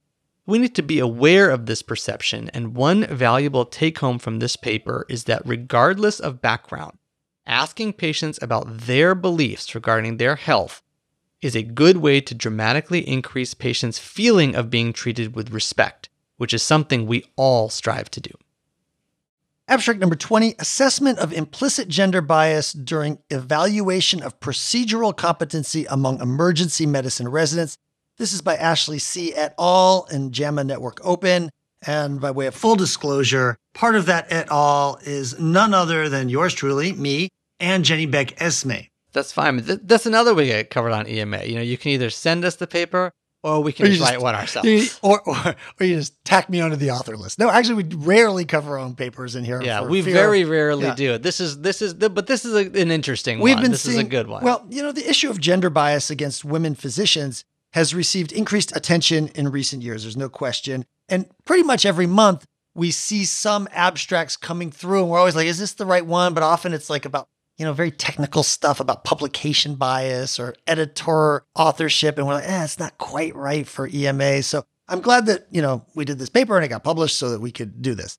In emergency medicine, a recent observational study published in JAMA Internal Medicine, which made a lot of sense, is emergency medicine, but published in JAMA IM, demonstrated that female residents had a slower rate of milestone achievement on the new ACGME assessment scoring scheme compared to their male counterparts, despite basically starting at similar baselines.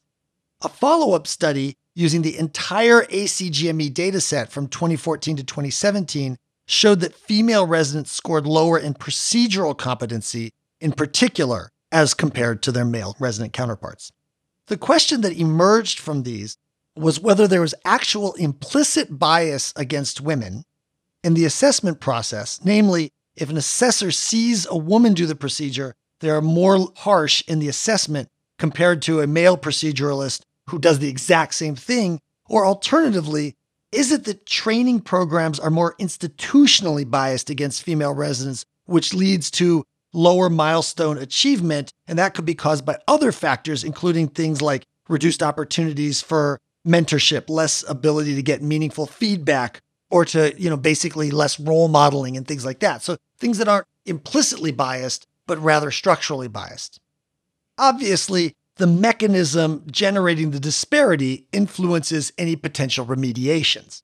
In this study, us authors sought to determine whether implicit bias, so basically, when I see a woman do a procedure versus a man, I always prefer the men or score the man higher. We sought to determine whether that implicit bias had a specific role in assessment of procedural competency for emergency medicine residents. And I think it's a very clever design. Basically, we videoed 10 proceduralists, 5 women, 5 men, doing 3 different procedures, a central line, an LP, and a chest tube, from 2 video perspectives. One of the video perspectives we called gender identified. So you could just see the whole person's body and their face, and you could tell that they're a woman or a man. And then the other video was sort of a coned in view onto their hands. We called that the gender concealed one. You couldn't tell, and we had people wear gloves so they didn't have, evident manicures that might, lead you to believe one's a man or a woman. Does that make sense? Yes. Okay. We then had assessors, and these were recruited from basically the cord listserv, review all the videos and rate each proceduralist in random order using a standardized assessment tool called the global rating scale. And this global rating scale is from 1 to 6, and it asks you to sort of assess the people along multiple dimensions. It's respect for tissue, time and motion, knowledge and equipment, instrument handling, flow of the procedure, and knowledge of the procedure. There were 51 assessors, 22 men and 29 women, and they reviewed all of the videos for each proceduralist, procedure, etc., and scored each one. They were blind, obviously, to the purpose of the study. And, this was a tremendous amount of work, many hours of watching videos. So thank you to the reviewers. We then, and this is important, we calculate the gap between the gender revealed and the gender concealed scores for each procedure and determine if this gap was different between male proceduralists versus female proceduralists. So if this gap is different for men compared to women, that would indicate implicit gender bias. So what did we find? No gender-based differences. Gender evidence scores were slightly higher for both men and women compared to the gender concealed scores. But again, same across both genders. So when you saw everything, the reviewers tended to rate everything a little bit higher, probably because they just saw things a little bit better. When we had the coned in view, it was a little bit worse, but that didn't matter whether the proceduralist was a man or a woman. So what does it mean? Well, it means we did not find evidence of implicit gender bias. Now, I don't want to overstate the findings. This is a very limited study in that the assessors come from the volunteers from the cord listserv, including many program directors who may be more systematically de-biased and probably do not reflect the true universe of assessors.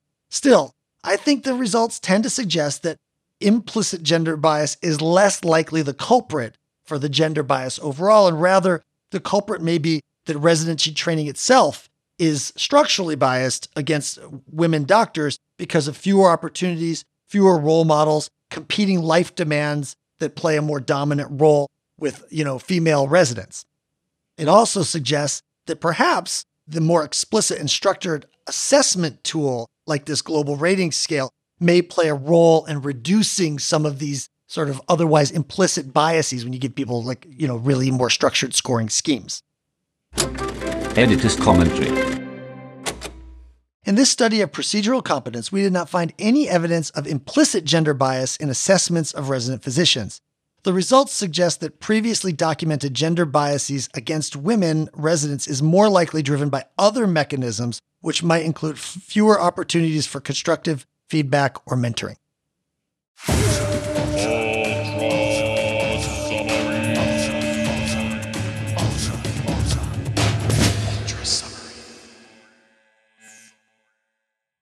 Welcome to the June EMA Ultra Summary. I'm Jenny Beck-Esmay, and Jess is back. Hello, Jess. Hey, Jenny. How are you? Well, no. I'm fine. Whatever. We all want to know how you are. Listeners, we can have some gentle chit chat at the beginning of this every month. But I mean, I know what you really want to know is how Jess is doing because you guys have been contacting us and, sending her your well wishes. And that's so marvelous. So no one cares how I am. How are you? You know what? I'm doing okay. I'm holding up. I hit my halfway point. So I just switched over from what they considered the chemo light to now like the chemo heavy. Okay. They take what they say what I'm taking is called the Red Devil, and now I know why. Ooh, okay. It's a little rougher. Okay. But you know what? Look, I'm holding up, and I'm looking forward to each day feeling a little bit better. And I only have 3 more chemo days left. Stop it. That's so exciting. I know. I have to think of it like that because it's once every 3 weeks because this stuff is a lot harder. But you know what? It's 3 more times, and I can do that. It's doable. You definitely can do 3 more times. I'm always a person who likes to have countdowns to things that I'm that I'm not enjoying, even to the point where I have made, the paper chains. Did you ever make paper chains to count down to a holiday or something when you were a kid?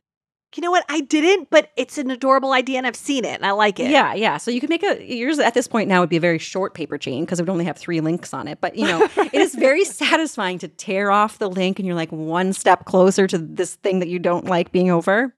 Yeah. So you know what? That's my plan. I'm having surgery in July, so let's see how that goes. Okay, all right. And then, you know what? We'll go from there. So it's okay. Excellent. Okay, well, now everyone has the Jess update of the month. Jess is here. Jess is ready. Jess is here. Jess is ready. Should we dive into some papers? Let's do it. Why don't you start us? All right. Paper number 1. Videographic assessment of tracheal intubation technique in a network of pediatric emergency departments.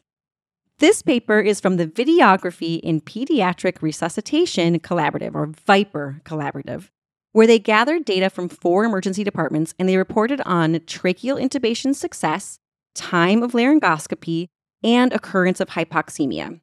As with any intubation study, you really want to know what they consider a single attempt, so you really know what you're dealing with. And here, a successful attempt was one in which an ET tube was successfully placed in the trachea prior to removal of the laryngoscope. They had data on roughly 500 patients and found overall first-pass success was 67% and eventual success was 97%. Median duration of laryngoscopy was 35 seconds and hypoxemia occurred in 15% of patients. Video was used in about half of the attempts, and it had no association with success or with incidence of hypoxemia. But attempts in which video was used for the entire procedure rather than direct were a little bit longer with a median time of about 6 seconds longer, but who knows if that was really an issue. Now, keep in mind this is only observational data, but video wasn't clearly better or clearly worse than direct laryngoscopy in this pediatric study. You know what video is better for? It's better for the attending who is watching the resident intubate. That is what video is better for. Because otherwise you're just standing there and you're like, what do you see? What do you see? What do you see? Yeah. All right, paper number 2. Thunderclap headache syndrome presenting to the emergency department, an international multi-center observational cohort study. Thunder, thunder, thunder, thunderclap. Ho! I'm sorry, Jenny. I think I've been waiting years to say that. I really have. Oh my gosh. All right, good. I did it. Anyway, this paper looked at the proportion of patients with serious pathology presenting with thunderclap headaches. They defined thunderclap as a severe headache of immediate or almost immediate onset and peak intensity. Out of the 4,500 headache patients screened, 14% had a thunderclap onset. Almost 2/3 of them got a CT scan, of which 11% had serious pathology. That's pretty high. Mm-hmm. This included 3.5% with subarachnoid hemorrhage for a total of 5.5% with any intracranial bleed. All the subarachnoid hemorrhages were found on non-contrast head CTs. No patients with a normal CT who went on to have an LP or a CTA had a bleed. Now remember, and that's good to know, but remember, this study did not address onset timing. So for more on the LP, no LP discussion, listen to the May 2020 MRAP segment on subarachnoid hemorrhage, no LP. The take home here is that thunderclap headaches are worrisome, and you should not hesitate to order a non-con head CT. Excellent. I don't think I ever did hesitate to order a non-con. But, As we always say, I really like a paper that supports what I'm already doing. Well, the thing is that they said 2/3 of them got a CT. What about the other 1/3? Yeah. Like, were you just like, I'm not worried. That doesn't sound too bad. Like, come on. Paper number 3, evaluation of direct oral anticoagulant use on thromboelastography in an emergency department population. Thromboelastography, or TEG, is one of the new viscoelastic assays that can be used in trauma and critical care situations to give us information on patients' bleeding parameters beyond the traditional PT and INR that we're used to. Authors here look at the effect of DOAC use on these TEG parameters. It's a small, single-site retrospective cohort study among adult patients on rivaroxaban or apixaban who got a TEG. They found a couple of the parameters were abnormal in a couple of the patients. They looked even at a subgroup analysis of patients who had last taken a dose within a window where there should have had peak effectiveness of the DOAC, and still the TEG parameters weren't reliably abnormal. So unfortunately, based on this study, it doesn't seem like TEG is going to be a reliable tool for us to use in assessing the bleeding risk of our DOAC patients. This TEG and this viscoelastic assays are kind of the new kids on the block. There's TEG and there's ROTEM. So listen back to the July 2020 MRAP segment on them to learn a little bit more. Paper number 4, effective time to treatment with antiarrhythmic drugs on return of spontaneous circulation in shock refractory out-of-hospital cardiac arrest. This isn't the first time amiodarone, lidocaine, and placebo have been studied. Swami talks about the ALPS trial from the New England Journal of Medicine in the July 2016 EMA, which demonstrated that there was no significant benefit on patient-centered outcomes. The authors of this study analyzed the timing of these medications and how it relates to the return of spontaneous circulation. They found that lidocaine was superior to placebo no matter when it was given, but had a higher proportion of ROSC when given earlier. They found that amiodarone performed better than lidocaine and placebo when given earlier, but worse than both when given after about 20 minutes from the time 911 was called. The important thing to remember about this study is that it looked at ROSC and not at survival to discharge or functional outcome, which is what most of us care about. Paper number 5, proper preservation of amputated parts. Amputated body parts need to be handled carefully to even possibly attempt replantation. According to ATLS, you have to wrap the part in saline-soaked gauze, place it in a watertight bag, and put that bag on ice. This study wanted to look at how often that was happening properly.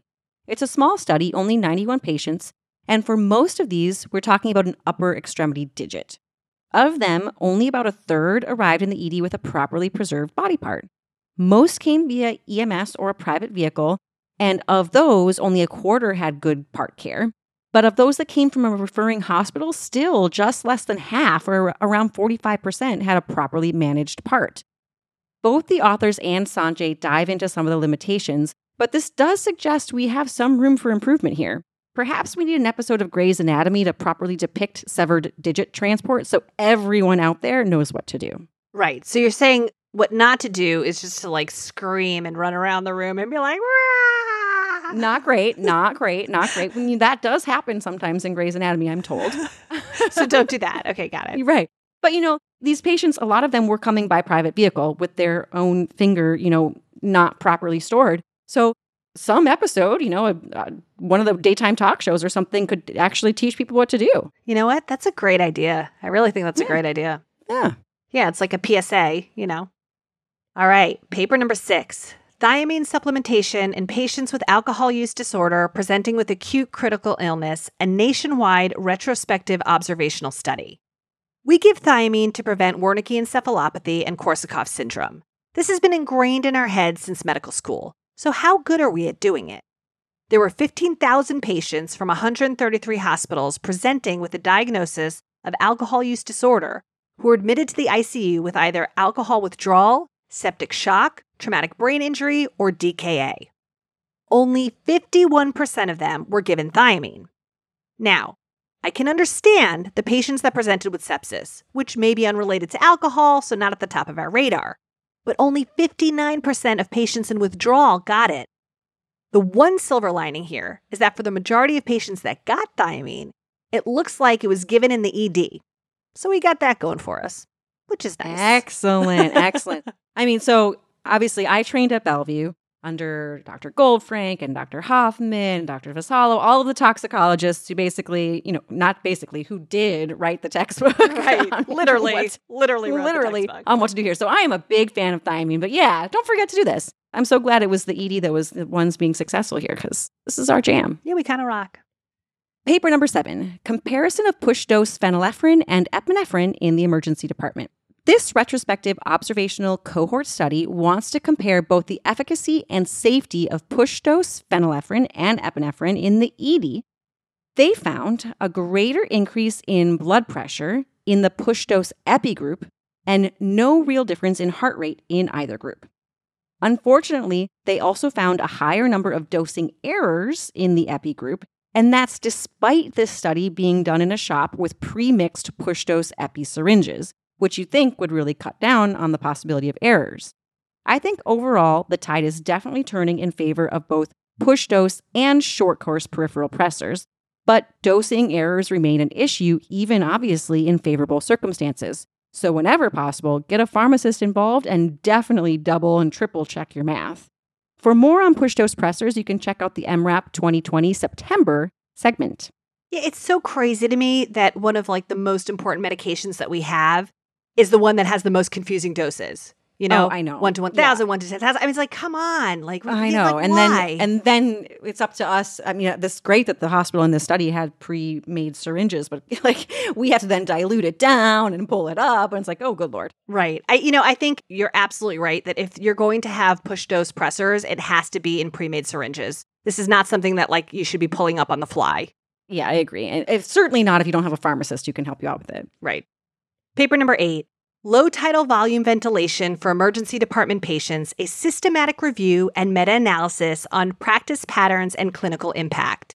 We know that lung protective ventilation improves outcomes in ARDS, and there is data that this is also beneficial in patients without ARDS. This SIRMA, that's right, Jenny, I just abbreviated Systematic Review and Meta-Analysis, so I'm going to go with that. Yes, let's use that. Let's use it. I'm tired of saying that. It's so long. Right. It's SIRMA, it is. Let's do it. So this SIRMA looked at low tidal volume ventilation, which is the cornerstone of the protective strategies to assess outcomes. They found that this was associated with lower mortality, less ARDS, shorter ICU and hospital lengths of stay, and more ventilator-free days.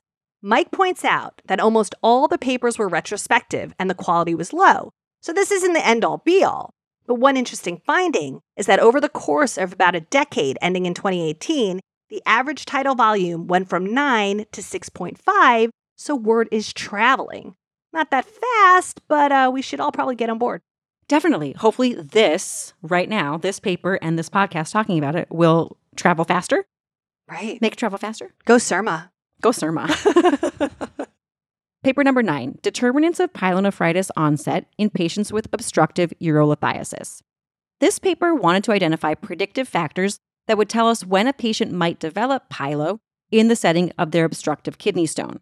They looked at 120 patients, but only 17 of those actually ended up having obstructive pyelo. They examined a lot of different variables, including candidate variables like vital signs, patient characteristics, lab values, imaging findings, and they found, ultimately, that a history of diabetes, an elevated CRP, a stone size greater than 5 millimeters, dilation of the renal pelvis or perirenal fat stranding on imaging, and positive nitrites on UA were associated with obstructive pyelo, but leukocytosis, AKI, multiple stones, and pyuria were not. This sounds good, but as Sanjay points out, there are some notable flaws in case identification and methods that make these findings a bit suspect. Too bad. Paper 10, a clinical decision aid to discern patients without and with midfacial and mandibular fractures that require treatment, the Reduction 2 study, a prospective multicenter cohort study. The authors in this paper derived clinical decision tools to help in identifying which patients with mandibular and midface fractures would require reduction. The idea being, if conservative treatment is acceptable, you could spare a CT. The decision aid for midface fractures consisted of facial depression, epistaxis, ocular movement limitation, palpable step-off, objective malocclusion, and tooth mobility or avulsion. Pretty intuitive findings that would push, I think, most people to get a CT. This had a sensitivity of 97% and a negative predictive value of 99%. Not too bad. For the mandible, elements included mouth opening limitation, jaw movement pain, objective malocclusion, and tooth mobility and avulsion. This had a sensitivity and negative predictive value of 100%. Also, pretty good. This is certainly promising, but we obviously need to see some validation studies before adopting it. Paper number 11, efficacy of Ketorolac in the treatment of acute migraine attack.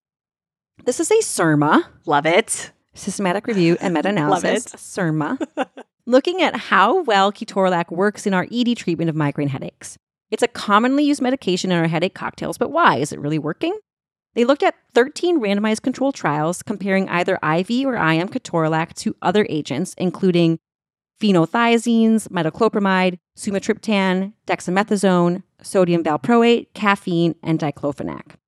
Ultimately, they found no differences in a variety of outcomes, including pain intensity at 1 hour, recurrence of the headache, ability to return to work, need for rescue medications, or adverse effects.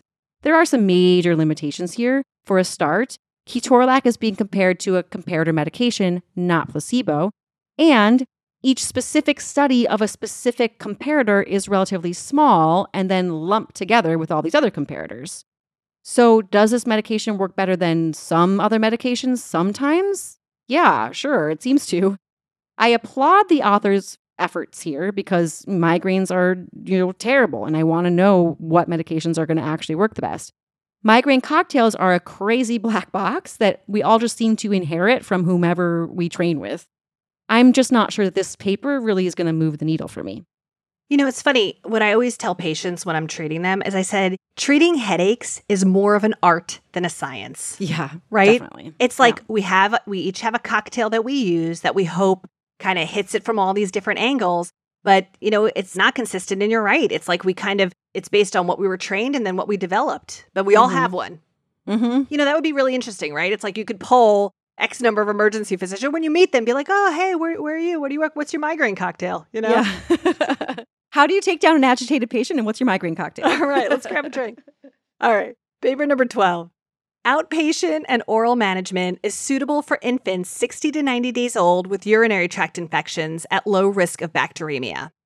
This was a retrospective study that assessed bacteremia rates in low-risk infants with a UTI. An infant was determined to be low risk if well appearing in the ED with a procalcitonin value less than 0.7. Their hospital had an algorithm where you can send these patients home with an oral third-generation cephalosporin. Of the 105 2 to 3 month old patients, 12 had bacteremia, but no infant with a positive blood culture was defined as low risk. 4 of the patients sent home were later hospitalized due to medication intolerance, but this approach seems reasonable. We're not quite there yet, but I wouldn't be surprised to see some practice changing coming in the future here. Great. I love that. Paper number 13. Femoral artery Doppler ultrasounds is more accurate than manual palpation for pulse detection and cardiac arrest. And I'm done. And you're done, right? Rick Bucata award there. Yeah, there we go. And we're done. This is a prospective cross-sectional partially blinded diagnostic accuracy study looking at a convenience sample of around 50 cardiac arrest patients. During the 200 or so pulse checks performed on these patients, they had the treating team perform their standard palpation pulse check and a separate study team perform a femoral artery ultrasound that was hidden from the treating team. They found that Doppler ultrasound had a much higher accuracy than manual palpation, 95 to 54%. The concern would be, however, that this visible pulse on sono would be detected when a blood pressure was really way too low to safely discontinue compressions. So they went on to test whether measuring peak systolic velocity helped to avoid this. They found that peak systolic velocity correlated well with blood pressure, and accuracy for detecting a systolic blood pressure greater than or equal to 60, which is probably when you can safely stop compressions. They found that this was best when they used a peak systolic velocity more than 20. This, of course, needs to be validated in further studies before it's ready for prime time, but it does seem promising. All right. Paper 14. Are mental health and substance use disorders risk factors for missed acute myocardial infarction diagnoses among chest pain or dyspnea encounters in the emergency department? This paper sought to determine if having a mental health disorder affected the chance of missing your MI. The authors took two approaches to analyze this, a look forward and a look back. For the look forward, they took patients that were seen and discharged from the ED with chest pain or dyspnea and followed them for 30 days to see if they were hospitalized with an MI. For the look back, they took patients hospitalized with an MI and assessed the preceding 30 days to see if they had an ED visit for chest pain or dyspnea. So what did they find? Looking forward, there was no difference in patients with and without mental illness. Looking back, however, there was. You were 50% more likely to have a missed MI if you had a mental illness, and if you had a concomitant substance use disorder, your risk doubled. While the results may be a bit confusing, the take-home should be clear. Be consistent in your approach.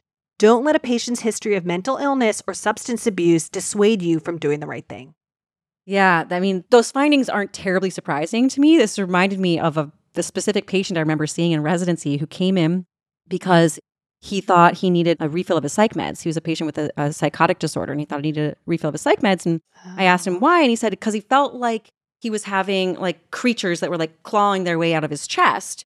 And I looked back in his chart, and he had literally been discharged from the CCU like 2 weeks earlier from having a huge MI. And he said back then, the symptom of his MI was like these creatures were like clawing their way out of his chest. So he was describing it in terminology that had this very, psychotic kind of overtones to it, but he was describing chest pain. And I was like, I don't think you need a refill of your psych meds. I mean, you need that too, but I think what you need is an EKG right now. You know what? It's good that patient had you as their doctor. I mean, well, that was great. I got lucky by doing a good chart review or something. I don't know, but it is true. It doesn't surprise me that these patients are getting missed. So we should be very systematic in taking care of them and just always have as with anything, chest pain, abdominal pain, head injuries in this higher risk patient cohort. We just have to be more vigilant. Right. All right. That was a long tangent. Let's do paper number 15. Length of stay outcomes in patients receiving ketamine sedation versus beer blocks anesthesia for procedural closed fracture reduction. So to understand this article, you have to understand what a beer block is, which is essentially Sounds good. Yeah, I'll take one of those. So it's essentially IV local anesthetic. Sanjay goes into more detail on how this is done, but basically the extremity is tourniqueted with a blood pressure cuff and IV anesthetic is used, giving you a numb limb. I have never seen this done in the ED in the United States, but apparently it's used with some frequency in Australia. So this paper looked at 3 pediatric emergency departments in Victoria and compared this beer block to procedural sedation. They had around 350 patients, ranging in age from 3 to 18, and almost 85% of these had procedural sedation. So while the beer block is used in Australia, it certainly doesn't seem to be the most commonly used choice. And probably not surprisingly, the group that got the beer block was significantly older, with the average age of 13 for the beer block versus 8 for procedural sedation, which makes sense since the child has to be able to cooperate with the procedure. They have to let you, exsanguinate their arm and then put up this blood pressure cuff. It's a whole thing. What they found in terms of the length of stay was that the post-procedural length of stay and the overall length of stay were shorter in the beer block group. This isn't a trial, so there's the possibility of selection bias and co-founders here. And this paper doesn't give us any information on patient comfort or pain level or procedural success rate, which are 2 things I'd be a lot more interested actually when deciding to learn and use this technique than the length of stay. But that wasn't the point of the study. This was a length of stay study. It's an interesting technique, it's intriguing, and it would spare a child a procedural sedation, so it may be useful for us to learn about it and pull it out for the appropriate patient. You know what? The beer block that I had in my mind was a lot more fun than the one that you described. So maybe we could do my beer block at a future location or whatever. Sounds good. Let's do that. All right. Paper 16. Manual reduction of incarcerated abdominal wall hernias, a feasible option during COVID-19 pandemic, a prospective study. We reviewed a similar paper last month in which we determined that reducing an incarcerated hernia, not a strangulated one, is a safe and reasonable approach. This paper affirms that. This was also a single-center study that found they were able to reduce 2/3 of the 86 patients they enrolled with an incarcerated hernia. They considered it successfully reduced if it went in and the pain resolved. Patients were then observed in-house for 24 hours and no complications were noted. So, If a patient presents with an incarcerated hernia with no concern for strangulation, reduce away. If you can't, call surgery and let them try. And if all else fails, they can take them to the OR. Great. Paper 17, the 35 millimeter rule to guide pneumothorax management, increases appropriate observation and decreases unnecessary chest tubes. In 2017, the Medical College of Wisconsin changed their policy for chest tube use in small, isolated traumatic pneumothorax, so those that were less than 35 millimeters. They moved to an observation-only protocol rather than the chest tubes for all. This paper reports on their findings both before and after this change. They found that they indeed placed fewer chest tubes after the policy change and found no significant increase in observation failure rates, hospital or ICU length of stays, complications, or mortality. It's retrospective observational data, not a trial, but it certainly argues for the safety of this observational approach. And this is now what is recommended by the Western Trauma Association consensus statement as well. And we covered that actually back in the January 22 EMA. You and I talked about that. For more on pneumo and hemothorax managements, you can go back to the May 2019 MRAP Lynn session. All right, paper 18. The association between the degree of fever as measured in the emergency department and clinical outcomes of hospitalized adult patients. I like this paper. It basically asks, how high is too high? These authors analyzed a little over 21,000 febrile patients that were admitted to an Israeli hospital. 12% of this cohort died. They looked to see if there was any correlation between how high the fever was in the ED and 30-day mortality. The risk of death was about 1.5 times higher with a fever over 39.5 Celsius and over twice as much if over 40. Up until that threshold, there was no increased risk of death. So if an adult tells you that they had a fever over 103, I would take it seriously.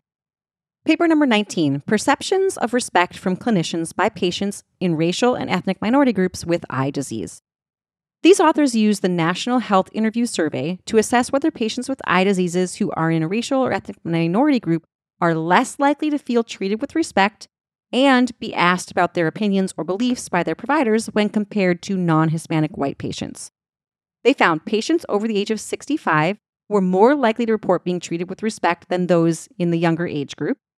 And for patients who felt that they were not asked about their opinions or beliefs, the majority of those were from a minority ethnic group, around 65%. And study participants in a racial and ethnic minority group had 23% lower odds of reporting being treated with respect compared to their non-Hispanic white counterparts. Not surprising, really, and definitely not great. Now, interestingly, for patients being asked about their opinions or beliefs about their medical care, that was associated with a nearly 6 times higher odds of reporting being treated with respect. So, we have to be aware that patients from our minority groups are less likely to feel like we are treating them with respect, but also know that a simple way to make our patients feel more respected is to ask their opinions or beliefs about their care. I love asking patients, what do you think is going on here? You get a great window into their fears. Sometimes you get great additional information that helps you make a diagnosis. And here, it seems that you also help them feel more respected. Win, win, win. Wow, I like that. I like the way you asked that question. That was really well worded. Oh, thank you. I'm going to use that. Great. All right, paper number 20. Assessment of implicit gender bias during evaluation of procedural competency among emergency medicine residents. So the authors of this study, including our very own Jenny Beck-Esmay, and Mike Menchine, And Mike. sought to determine if implicit bias played a role in assessing procedural competency. They had 51 reviewers that were volunteers from the Council of Residency Directors in Emergency Medicine, 22 men and 29 women. They watched 2 sets of videos of residents doing procedures and scored them.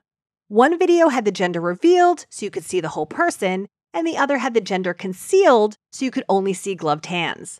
They looked at the difference between these scores for each resident and found there was no difference between the genders and concluded that these findings suggest that implicit gender bias is unlikely to be the source of established gender disparities regarding procedural competency. Mike talks about other factors that may come into play, such as institutional structural bias, which is important, but I'm not sure we can discount implicit bias just yet. Were these reviewers adequate representations of what you have at your hospital? These physicians came from Cord, which I would hope would have less bias given their involvement in resident education. Also, there were more female than male reviewers, which I'm not sure is the case everywhere. So while no implicit bias was demonstrated in this paper, could it still be out there? Yeah. The answer is definitely. Leave it on the cliffhanger. Yeah. No, the answer is yes. Yeah, it's out there. I think that this paper, what it really shows is how complicated all of this really is. Mike talks about in his segment how many different things are coming into play in terms of your gender bias. This one study of this one very specific competency did not demonstrate that there was implicit bias here, but I don't think that means we can discount it by any stretch. And with that, we conclude June 2022's Ultra Summary. Jenny, this was a good month. There's lots of interesting papers. Agreed. Right? Lots of good discussion. Jenny was a rock star in paper number 20. Jess came up with Surma, which I'm totally going to use from now on. I got to sing the Thundercats theme song. So, really, this is not too bad. Not too bad. Yeah. All right, folks. We'll keep it cool, and we will see you next month. See ya. It's time to talk a little nerdy. Talk a little nerdy. With Ken Milne. Welcome to the June 2022 Time to Talk a Little Nerdy. This is your host, Swami, here as always with my dear friend, Dr. Ken Milne. Ken, how's it going? Oh, it's always great to be talking nerdy with you, my friend. It is one of the highlights of my month. That is so good to hear, Ken, and I'm excited to get into this topic. We were kind of talking a little bit offline. The way a lot of these topics come up is I have Journal Club in my institution. I talk to the residents about the article, and I say, here's a short podcast on the methodology topic that I want you to look into. And this was one that I couldn't find a short podcast on. So I said, okay, that's a cue for you and I to review it. So the last couple of months, we've been doing a lot of studies about deriving clinical decision instruments or clinical decision tools, which of course, Ken, I know this is something that you're particular about. We should not confuse instruments or tools with rules. Yeah, it's just calling them tools. Really, you're just tempting me to break them. Tools or instruments is a more accurate description of how these things should be used. They're not to replace clinical judgment. We're not talking about adherence of 100%. It's similar to guidelines. They should guide our care. They should inform our care. But they certainly shouldn't dictate our care. And I think sometimes we default to that. We say, well, people derived this instrument and I'm going to default to that as how I'm going to care for this patient. But really, it's integrating it with everything else we know and whether it applies to our patient. And as we go through those clinical decision instruments, one of the things that we see pop up from time to time is the idea of internal and external validity. And that's really the topic that, as I discussed with my residents, I realized we hadn't really covered. And this is a very basic concept when it comes to clinical decision instruments or clinical decision tools, but one that maybe we're not as comfortable with as we should be. And I thought it would be a great concept for us to dive into. I figured you and I can talk about what it means when we say validity and what it means to be internally valid or externally valid. So are you ready to take that on? Oh, game on. And for all the Canadian listeners out there, when I say game on, you'll remember when you were, 12 years old playing street hockey and a car would come and you'd have to stop the game. And then as soon as the car went by, it was like, game on. So, oh yeah, internal, external validity. Game on, my friend. It's that brilliant scene from Wayne's World, right? Where they're playing street hockey in suburbs of Chicago. So that is the image I always have when someone says game on. So let's dive into it. When we talk about scientific validity in terms of research studies, what exactly are we talking about? Well, validity is just an overall evaluation of the claim that's being made, and in this case, in a research study.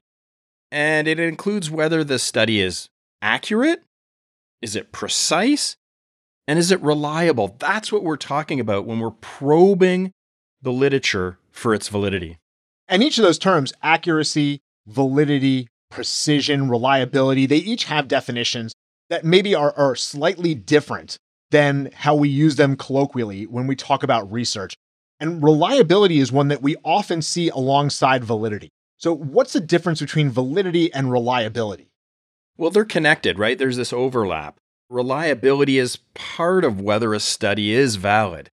Reliability is the extent to which the findings of repeat experiments conducted under, similar conditions or identical conditions agree with each other. In other words, how consistent is this finding? How repeatable, reproducible, or stable is the experimental result? That's what we're talking about when we're talking about reliability, and that feeds into whether or not the overall study is valid. And we're going to have a little table in the show notes looking at accuracy, precision, reliability, and validity, and how they are a little bit different, slightly different than each other, but really important concepts for us to grasp. And that reliability issue, the reproducibility, repeatability of a finding is so important, because if you find it in one study, but you can't repeat it over and over again, then it's not really that useful when it comes to guiding my clinical management. So let's go back to where we started. We started by talking about clinical decision instruments. And when we talk about those decision instruments, there's two types of validity we often see in those studies. And that's that internal validity and external validity. Let's start with the internal side. When we say that this study had high internal validity, or I question the internal validity of the study, what do we actually mean by that? Well, at a very high level, the internal validity is the extent to which an experiment addresses the question that you're asking. So you ask a certain question. Does it have valid methodology to answer the question within the study itself? What gives a study good internal validity? Or if we want to flip that, what makes the internal validity questionable in a study? Well, I'm going to go to our good friend, Professor Daniel Fadovich from Australia, because I think he described it very well. And he said, quote, "A clinical trial has internal validity if, and only if, the imbalances between groups, bias in the assessment of the outcome, and chance of having been excluded as possible explanations for the difference in the outcomes." End of quote. There's a lot of important pieces in there, Ken. That basically is when we look at a study, how do we determine that that study is a good study? Reducing things like bias, the imbalance between groups. Now, back in 2017, you and I discussed the Canadian Syncope Risk Score, or the CSRS, to predict serious adverse events after emergency department assessment of syncope. This is by Dr. Thirugana Sambandamurthy, or as everybody says, Team Venk and colleagues. We noted that the study had good internal validity based on many of the things that you mentioned just before from Professor Fadovich. But we also wanted to see prospective validation of that clinical decision instrument. Why is it important for us to take a study that derives a clinical decision instrument and then ask for that prospective validation?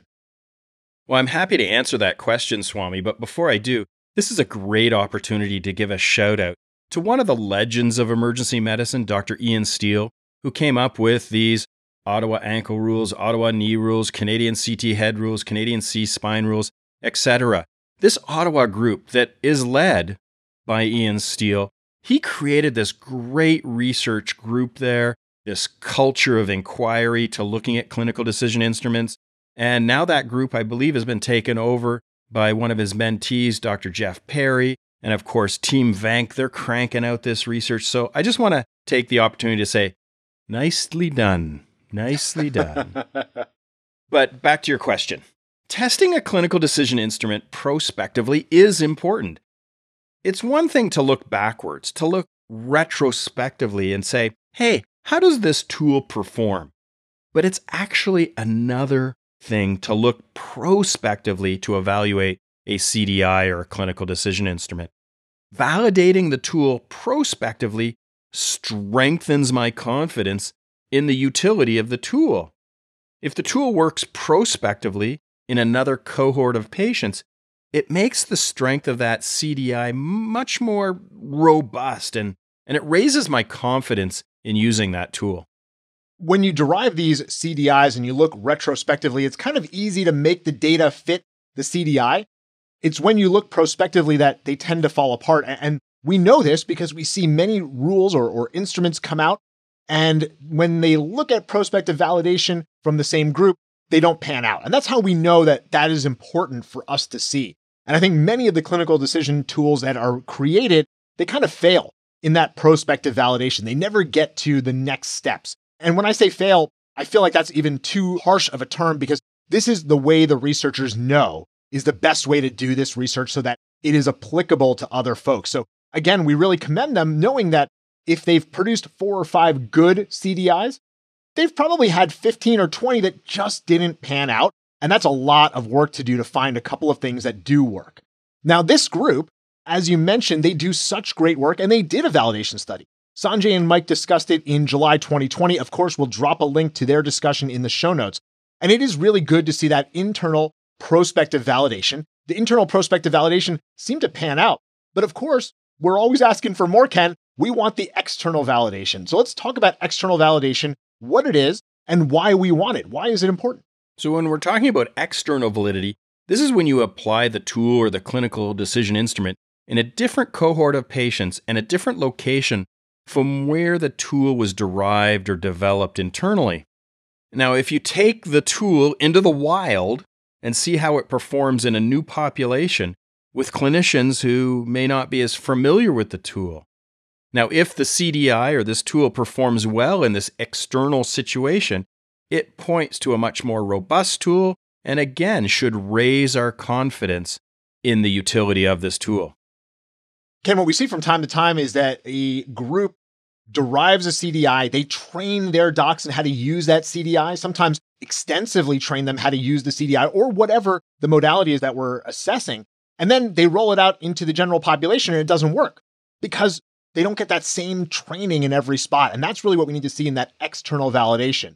And again, when we go back to this Canadian syncope risk score, Sanjay and Mike discussed some of the external validation studies in February and September of 2021. Of course, we will also drop those links in the show notes.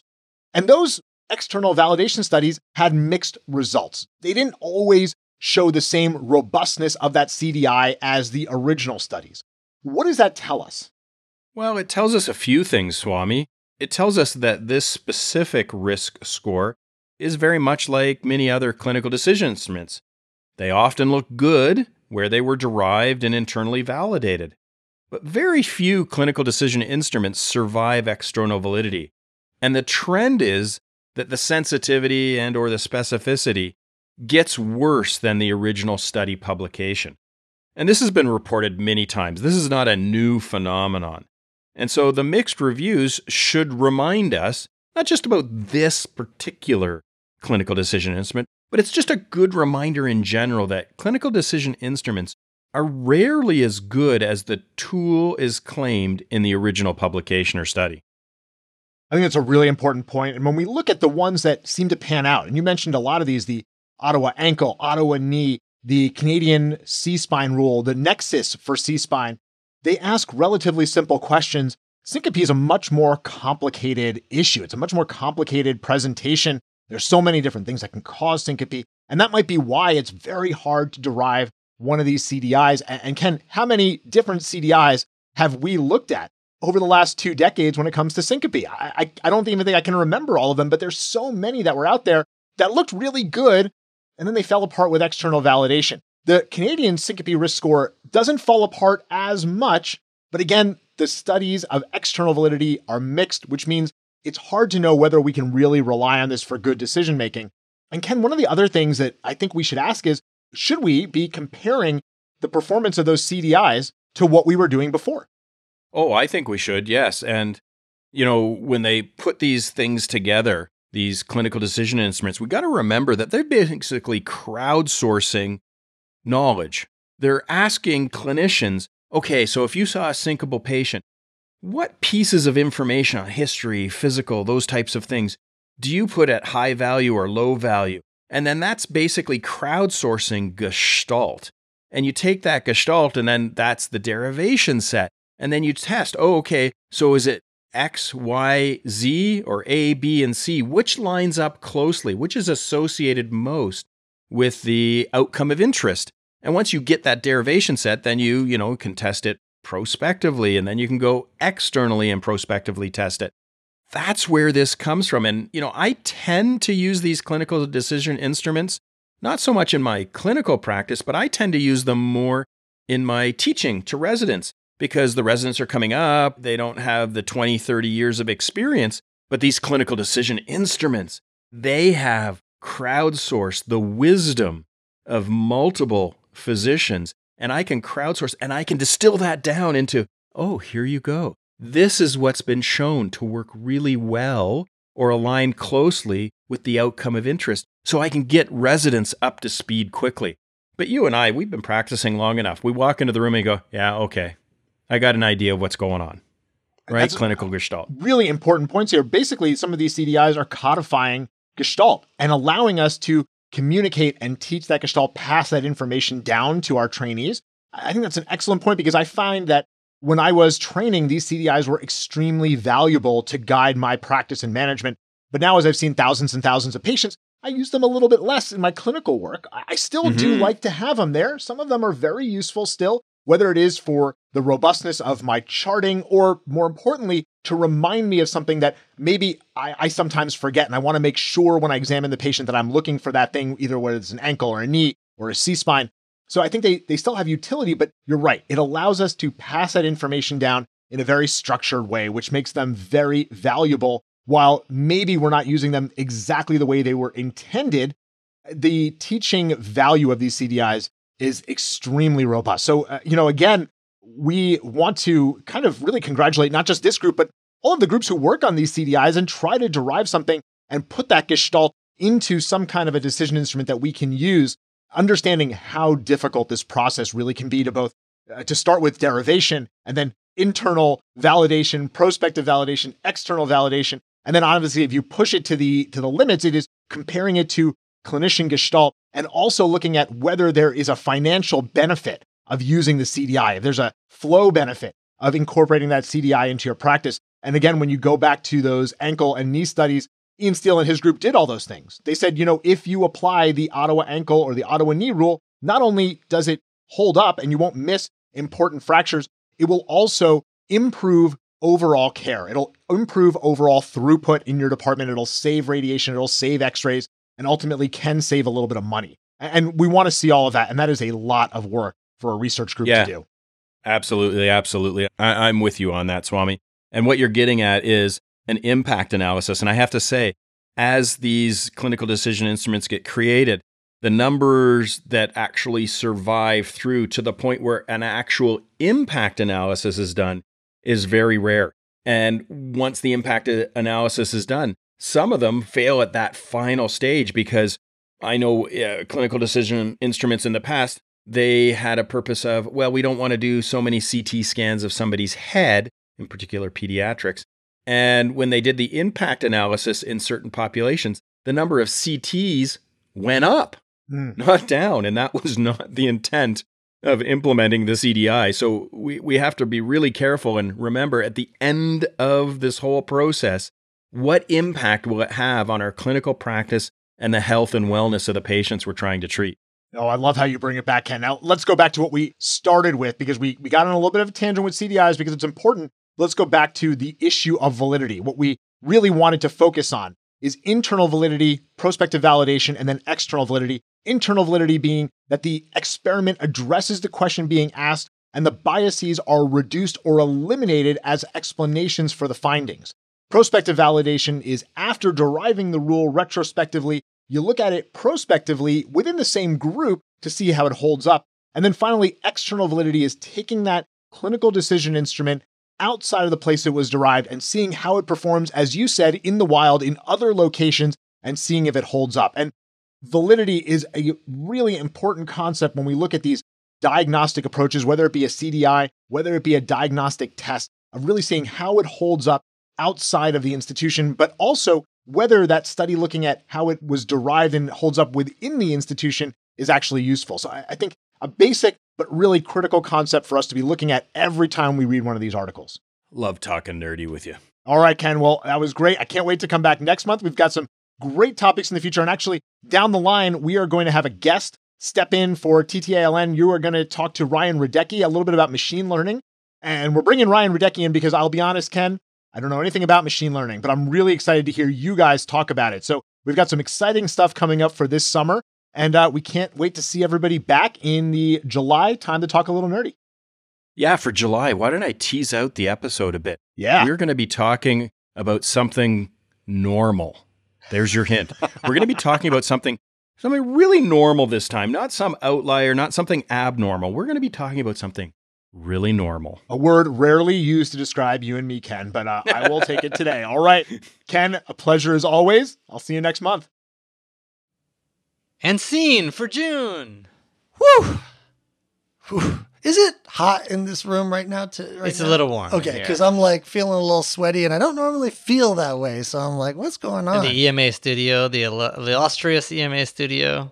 I just had a thought while we were doing this. Mm-hmm. I don't think it's a good thought, but maybe somebody wants to weigh in. What if we did like, you know how sometimes we do these courses and we call it like EMA Live, right? Or something like that. Oh, yeah. What if we did an EMA live? Our whole taping, but just totally live. Invite people to come in. In the studio. Have someone moderate the little chat. Do the whole bit. Because for the record, sometimes we do have to pause things because Sanjay says something totally ridiculous. And every once in a while you get tongue-tied or something like that and we'll pause it. It's not very common that we have to do that. It probably happens like half dozen times on a taping. But I'm just wondering, is that something that might, the listenership might find interesting, or somebody might? We'd also find out how many people care at all, because it'd be like, me, you, Amanda. Maybe my wife would be kind enough to log in. I don't know. I don't know. I know we had talked previously about sort of doing a top 10, like kind of at the end of the year that we could do live. We've had talked about that with Mel before. Maybe it's time to revive the live. Well, we're trying to get ROSC. We're trying to live. It. Yeah. That means that we give amiodarone early, lidocaine late. Boom. Yeah, and check the peak systolic velocity before you call it, before you stop CPR. I think we're onto something. I think we're cooking with gas. Well, as you patiently wait. Yeah. For that EMA live or top 10 live. Yeah. The most important thing to do during that interval, however long it may be, is to stay classy. All right, everybody.